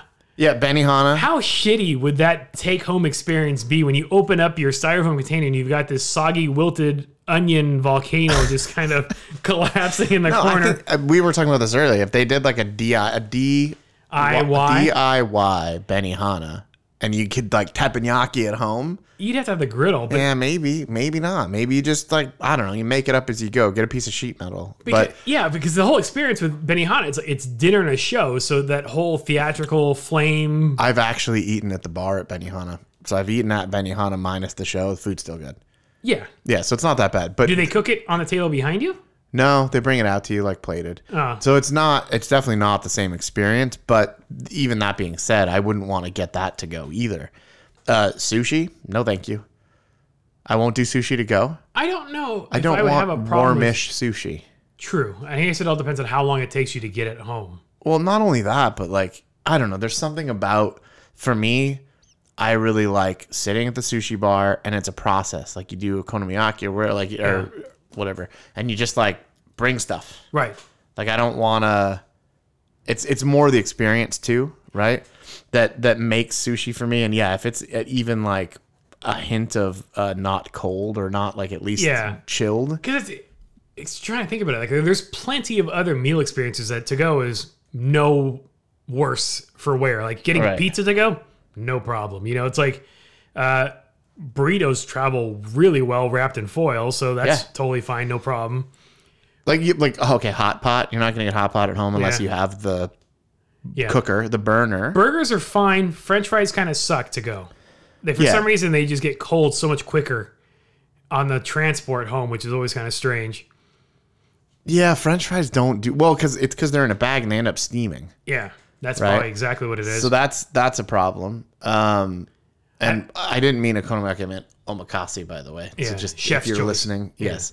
But that's usually how I like. And like, yeah, okay. What else would be bad? Korean barbecue, you can't do that. What, are you just gonna take home raw meat? Yeah. That's just going to the grocery store. Well, the thing that trips me out too now is like those places that it was do it yourself. Like you go into the frozen yogurt place, like Yogurtland. Yeah, that's not do it yourself anymore. No, you have to tell them what flavors you want and like how much you want, and then the toppings and all that stuff. It's basically we're back to Penguins or TCBY. Yeah, but those places were actually good. Well, yeah, that's true. This is kind of weird in the change of like I love Golden Spoon as a kid. Like I still prefer the flavor. I was a Penguins fan. Oh yeah, remember those places? Yeah. There's a place down the road. Well, not down the road. It's close enough, but it's called Yogurt Hut, but it's with a J, so I call it Joggurt Hut. Ah. And it's actually pretty decent, but I haven't been there in a while. The last time I went there was a few months ago, probably, and they were doing go ahead and serve yourself. The one across the street, which was a Yogurt Land, was doing the we'll do it for you. Yeah. I walked into a 7-Eleven over the weekend, and you could serve yourself at the soda machine or the Slurpee machine, but you had to put on gloves first. Well, that makes sense. So you had to put on the gloves, do your thing, and then do it that way. What about the nacho station? Is that still working? Hard thing for me is like I always like to get the Slurpee filled all the way to the top of the dome cup. Yeah, that's how you're supposed to do it. Right, but then sometimes the Slurpee's still expanding, so that it comes out the top of the cup. And usually you just put it to your mouth and just suck off the top of it. Yeah, you can't do that. Not when you have a mask on. Oh, that's a good one. That's true. And, or how many times I've gotten like a fountain drink, and the first thing I want to do is bring the straw to my mouth. Yeah, you smack yourself in the face. Because I got a mask on. Well, back to my question. Was the nacho station still operational? I did not pay attention because I don't go to 7-Eleven for the nacho station. Then you're missing out. Or the spinning hot dog station. Or the pizza station. I'm not going to lie. The nachos with the cheese and the chili and the jalapenos, and you put some onions on there, are disgustingly good. Huh. Like better or worse than like ballpark nachos, like when you go to Angel Stadium? Kind of the same idea. Yeah. But there's one of those things where fake cheese, fake nachos, I don't even know if the fucking onions are real. But every once in a while, and by every once in a while I mean like, dude, I haven't had them in 11 years. Oh, so it's been a long while. Yeah. And I don't want them. I'm gonna hold on to the memory. It was like get a 40 and nachos. And that was a meal? Or not was that a meal. It was like we're hanging out in the park. Playing baseball or something. Hoops? Shooting hoops outside of the school. Yeah. When a couple of guys exactly. are up to no good. Yeah. But yeah, I mean, like I love Korean barbecue. I actually don't know if they're doing outside dining with Korean barbecue. But how you'd have to move the whole thing outside. Well, the other thing that I saw is like driving around, you're seeing a lot of easy ups outside of restaurants. Yeah. And I'm surprised how many people are willing to go to a Denny's in the middle of the day in 100-degree heat to sit under an easy up to eat Denny's. There are so many restaurants. So that's actually the spot on example, because there's the Denny's at the 55 and 17th. Yeah. Has tents outside, and I rode by it the other day and went, who the fuck? Like, why Denny's? Why Denny's? Exactly. It's like there's nothing spectacular on the cuisine except maybe breakfast. But usually you do that like when you're moves drunk. Over Miami. Yeah, that's my go-to as well. Yeah, but I'm not. To your point, I'd have to be hammered. Yeah. Yeah. That's fascinating to me. And the other one that I thought was interesting is, and I just noticed it today. I drove by. There was a claim jumper, and I thought those were all gone. There's a couple around, not very many, but they had the Easy Up set up last time I saw it a couple of weeks ago. Yeah. Drove by today and none of them were out. So I don't know if they said, F this. Yeah. We're closing our doors. The two people that want it are going to have to wait. Right. There's a Black Angus down the street. I should go by there. They're probably the only Black Angus left. I should go by there and see if they've got their tents up. That's what's fascinating to me now is like, okay, with this weather, it's like, yeah, you can sort of eat in by eating in the parking lot under Easy Up, but in the sweltering heat, that's got to suck. It's like, it's like downtown world, all Old Town Orange or whatever. Like they've got some of the streets are blocked off and they're doing that. So it's all dining outside. We've talked about this before, but at 95, 96 degrees, sitting under an umbrella, like it just doesn't, with all those people, it can't be a fun experience. Yeah. At all. But I mean, people are doing it. The place is freaking crowded. So I guess maybe it is. I have no idea, but who knows? So yeah, I'm trying to think what else is a shitty food to get to go. There's so much though. Pancakes? Well, I think any sort of fancy restaurant where presentation is key.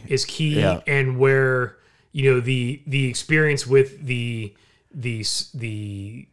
server and the staff and the interactions and all that stuff is kind of part of the experience. Like, because when you get a beautifully plated meal, like if you get a nice steak at a steakhouse and everything in it, and then just imagining it being like Capitol Grill, for example, that's a great in-person dining experience. Sure.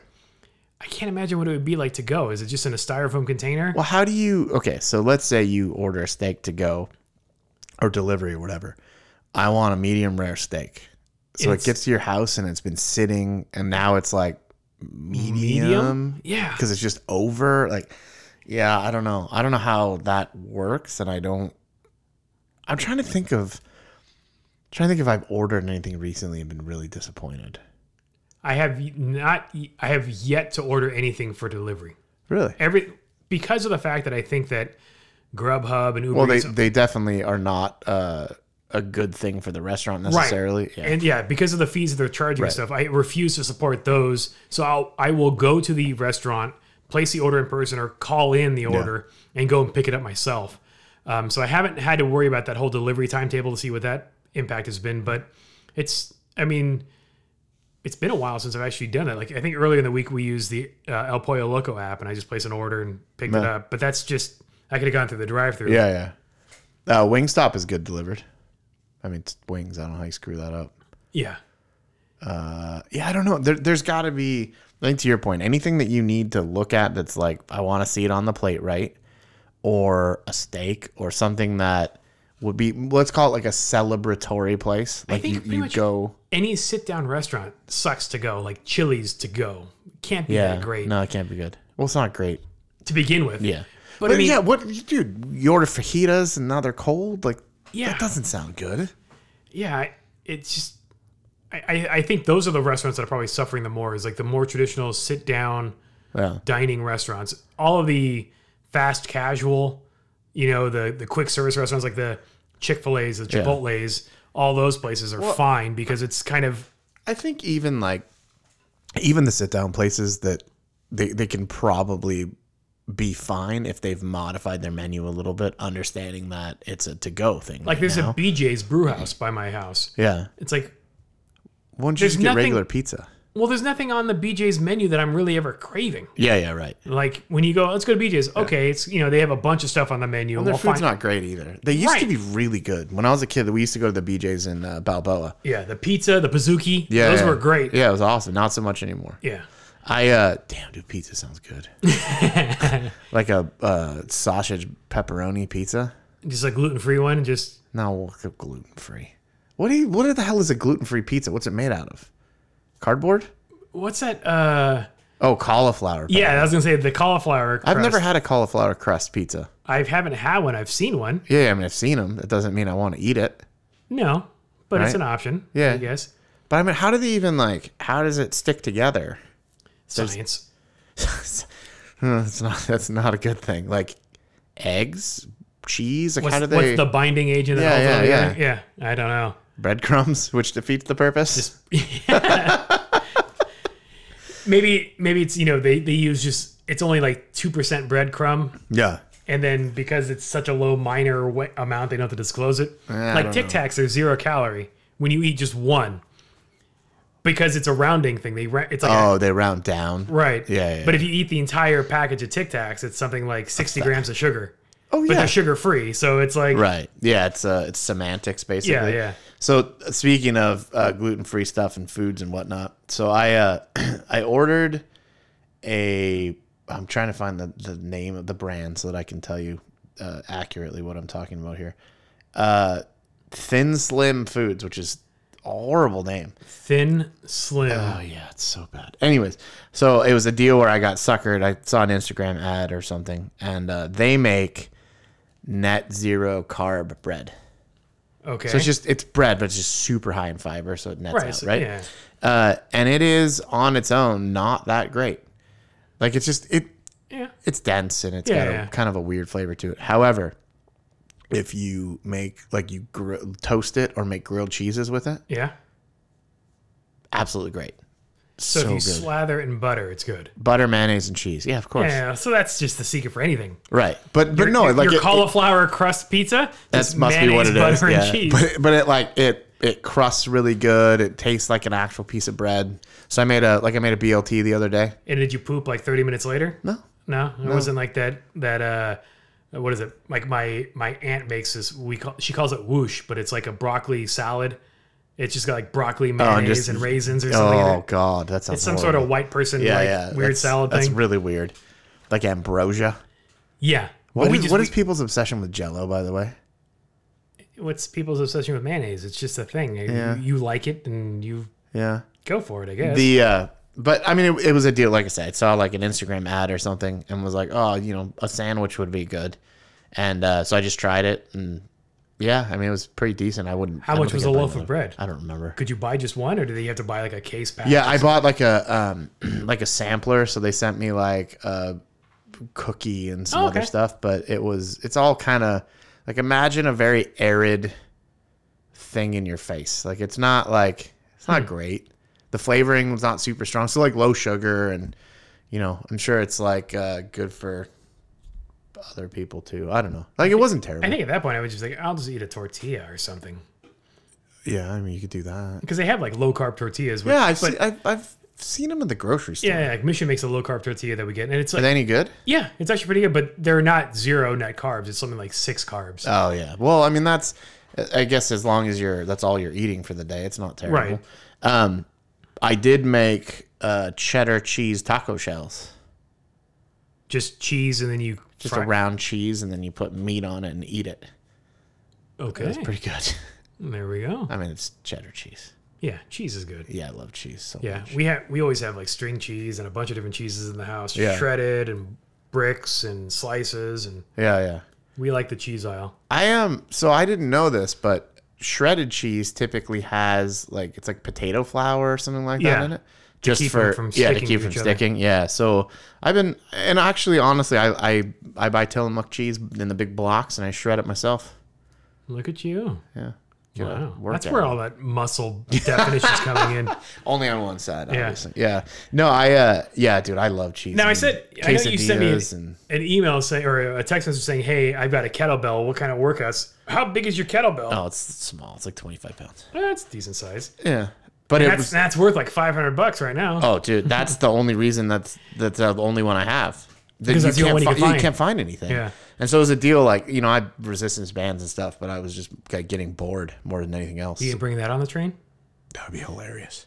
That'd be so funny. Okay, so speaking of the train, well, by the way, there is a shower.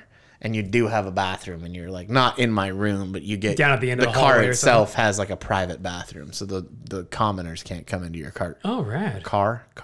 Is there some sort of key pass, or how do you get access to your car? Like a little. If there's not an attendant in there handing me like napkins, I'm gonna be disappointed. Yeah. He should be the gatekeeper. There's a bouncer. You already said you had like dining assistants, so I'm pretty sure you can get them to cut it up into little bite-sized pieces for you and make airplane sounds. So funny. I'm gonna need you to feed me. The train's going into the tunnel. Open up. It'll be kind of cool. I mean, like I said, I'm excited for this trip. It's going to be super interesting. It'll be an adventure no matter what. Oh, so yeah. That's the cool part. Oh, totally. And getting to see a bunch of stuff that you probably wouldn't necessarily look at. Like hobos and... Yeah. Well, even the stuff out the window. Because the train doesn't always go next to the road. Right. Right? So that's kind of cool. Yeah. And maybe it goes... through the forest. Yeah, or through the plains or wherever. Yeah. Oh, that'll be fun. There's nothing between Chicago and... There's not a lot. No. But the one from Portland to Chicago, you go through Glacier National Park. GoPro and do a time lapse out the window? I am not going to do that. That could be interesting. Yeah, but it's not going to happen. You could get like tens of YouTube views like on your... I guarantee you, dude, if you wanted, there are so many train videos. Yeah.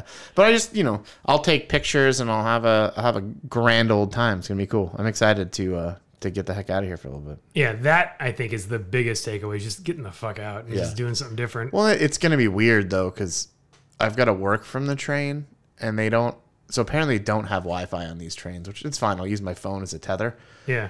But I don't know how. I mean, in all honesty, I don't know how productive I'm going to be. I'll try. Yeah. But my boss is like, he doesn't care. He's like, whatever. Yeah. You need a break. You need a break. So before we go, or before we wind this down, you were telling me about some Mailbot thing that I want to make sure that we tell everybody else about, because I thought that was kind of cool. Yes. So, as you may be aware if you're paying any attention to current events, but if you're alive. Yeah.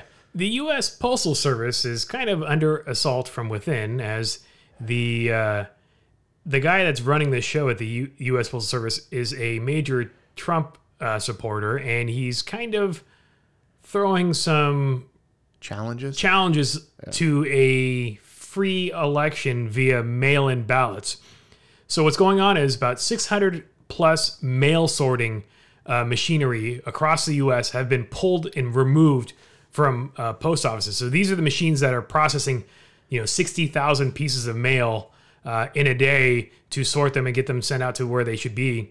And these machines have been removed from service. Yeah. And they're also pulling out the blue mailboxes. Physical mailboxes from cities. You saw that photo from, was it New York? Where there's New York. There literally in the back of the truck getting taken away. Who takes away mailboxes? Exactly. So because of this, there has been quite an uproar. And I believe Nancy Pelosi has sent out a letter asking members of Congress to come back to D.C. immediately, and they're subpoenaing. Yeah, aren't they? They're on a break or recess or whatever. They're on a month-long vacation that just started. Yeah, come on. I know. But how do you get a month-long vacation when that's literally the only job you have to do? In theory, in the olden days, this would be a chance for the representatives to go back to their home cities and talk to their constituents and do what they need to do in their local areas before heading back to DC. In the age of email and constant contact, it's not quite a priority. But anyways, there's this awesome tool called the Resistbot. And it's basically an automated service. So if you were to text the word or the letters USPS to 50409, that's 50409. You'll text get a USPS. Yeah, you'll text USPS to that number. You'll get a prompt back from the Resistbot. It'll ask you what your name is. It'll ask you what your address is, and then it'll come up and it'll tell you, these are your state representatives and your local representatives. Right. Would you like to send them an email? If you say yes, you can give it your email address. It'll actually put together a full-on email and send it out to these representatives. You don't have to copy and paste it. It does it all for you. It does it all for you, and it's via a little text chatbot. Yeah. It took me all of maybe 45 seconds. How did you find this thing? Social media. Yeah, I saw a friend had posted it, and I've used the Resistbot before for something else. And it's kind of like, it's similar idea like those change.org petitions. Yeah. But on those, it's only when you cross a certain threshold that somebody's supposed to address it, which this administration has not done at all. Right. But with the Resistbot, it's actually sending documents to your elected representatives. They're legally required to look at a petition at a certain number, right? Yeah, the change.org stuff, maybe. I thought that's sort of how that worked. But okay, it's not how it's going now. But anyway, so I've done it in the past, and I actually did get email replies from my state representatives. Oh, no kidding. Granted, it's a form letter. Whatever, but it acknowledges they got it. Exactly. Yeah. And so it's kind of an easy way to do it. So if you're concerned about what's happening with the U.S. Postal Service and you want to make sure that your checks, your medicines, your packages, your letters, and all of the things that you get in the mail arrive on time like they used to do a couple of months ago. Yeah, if you've noticed that things are slowing down. Yeah.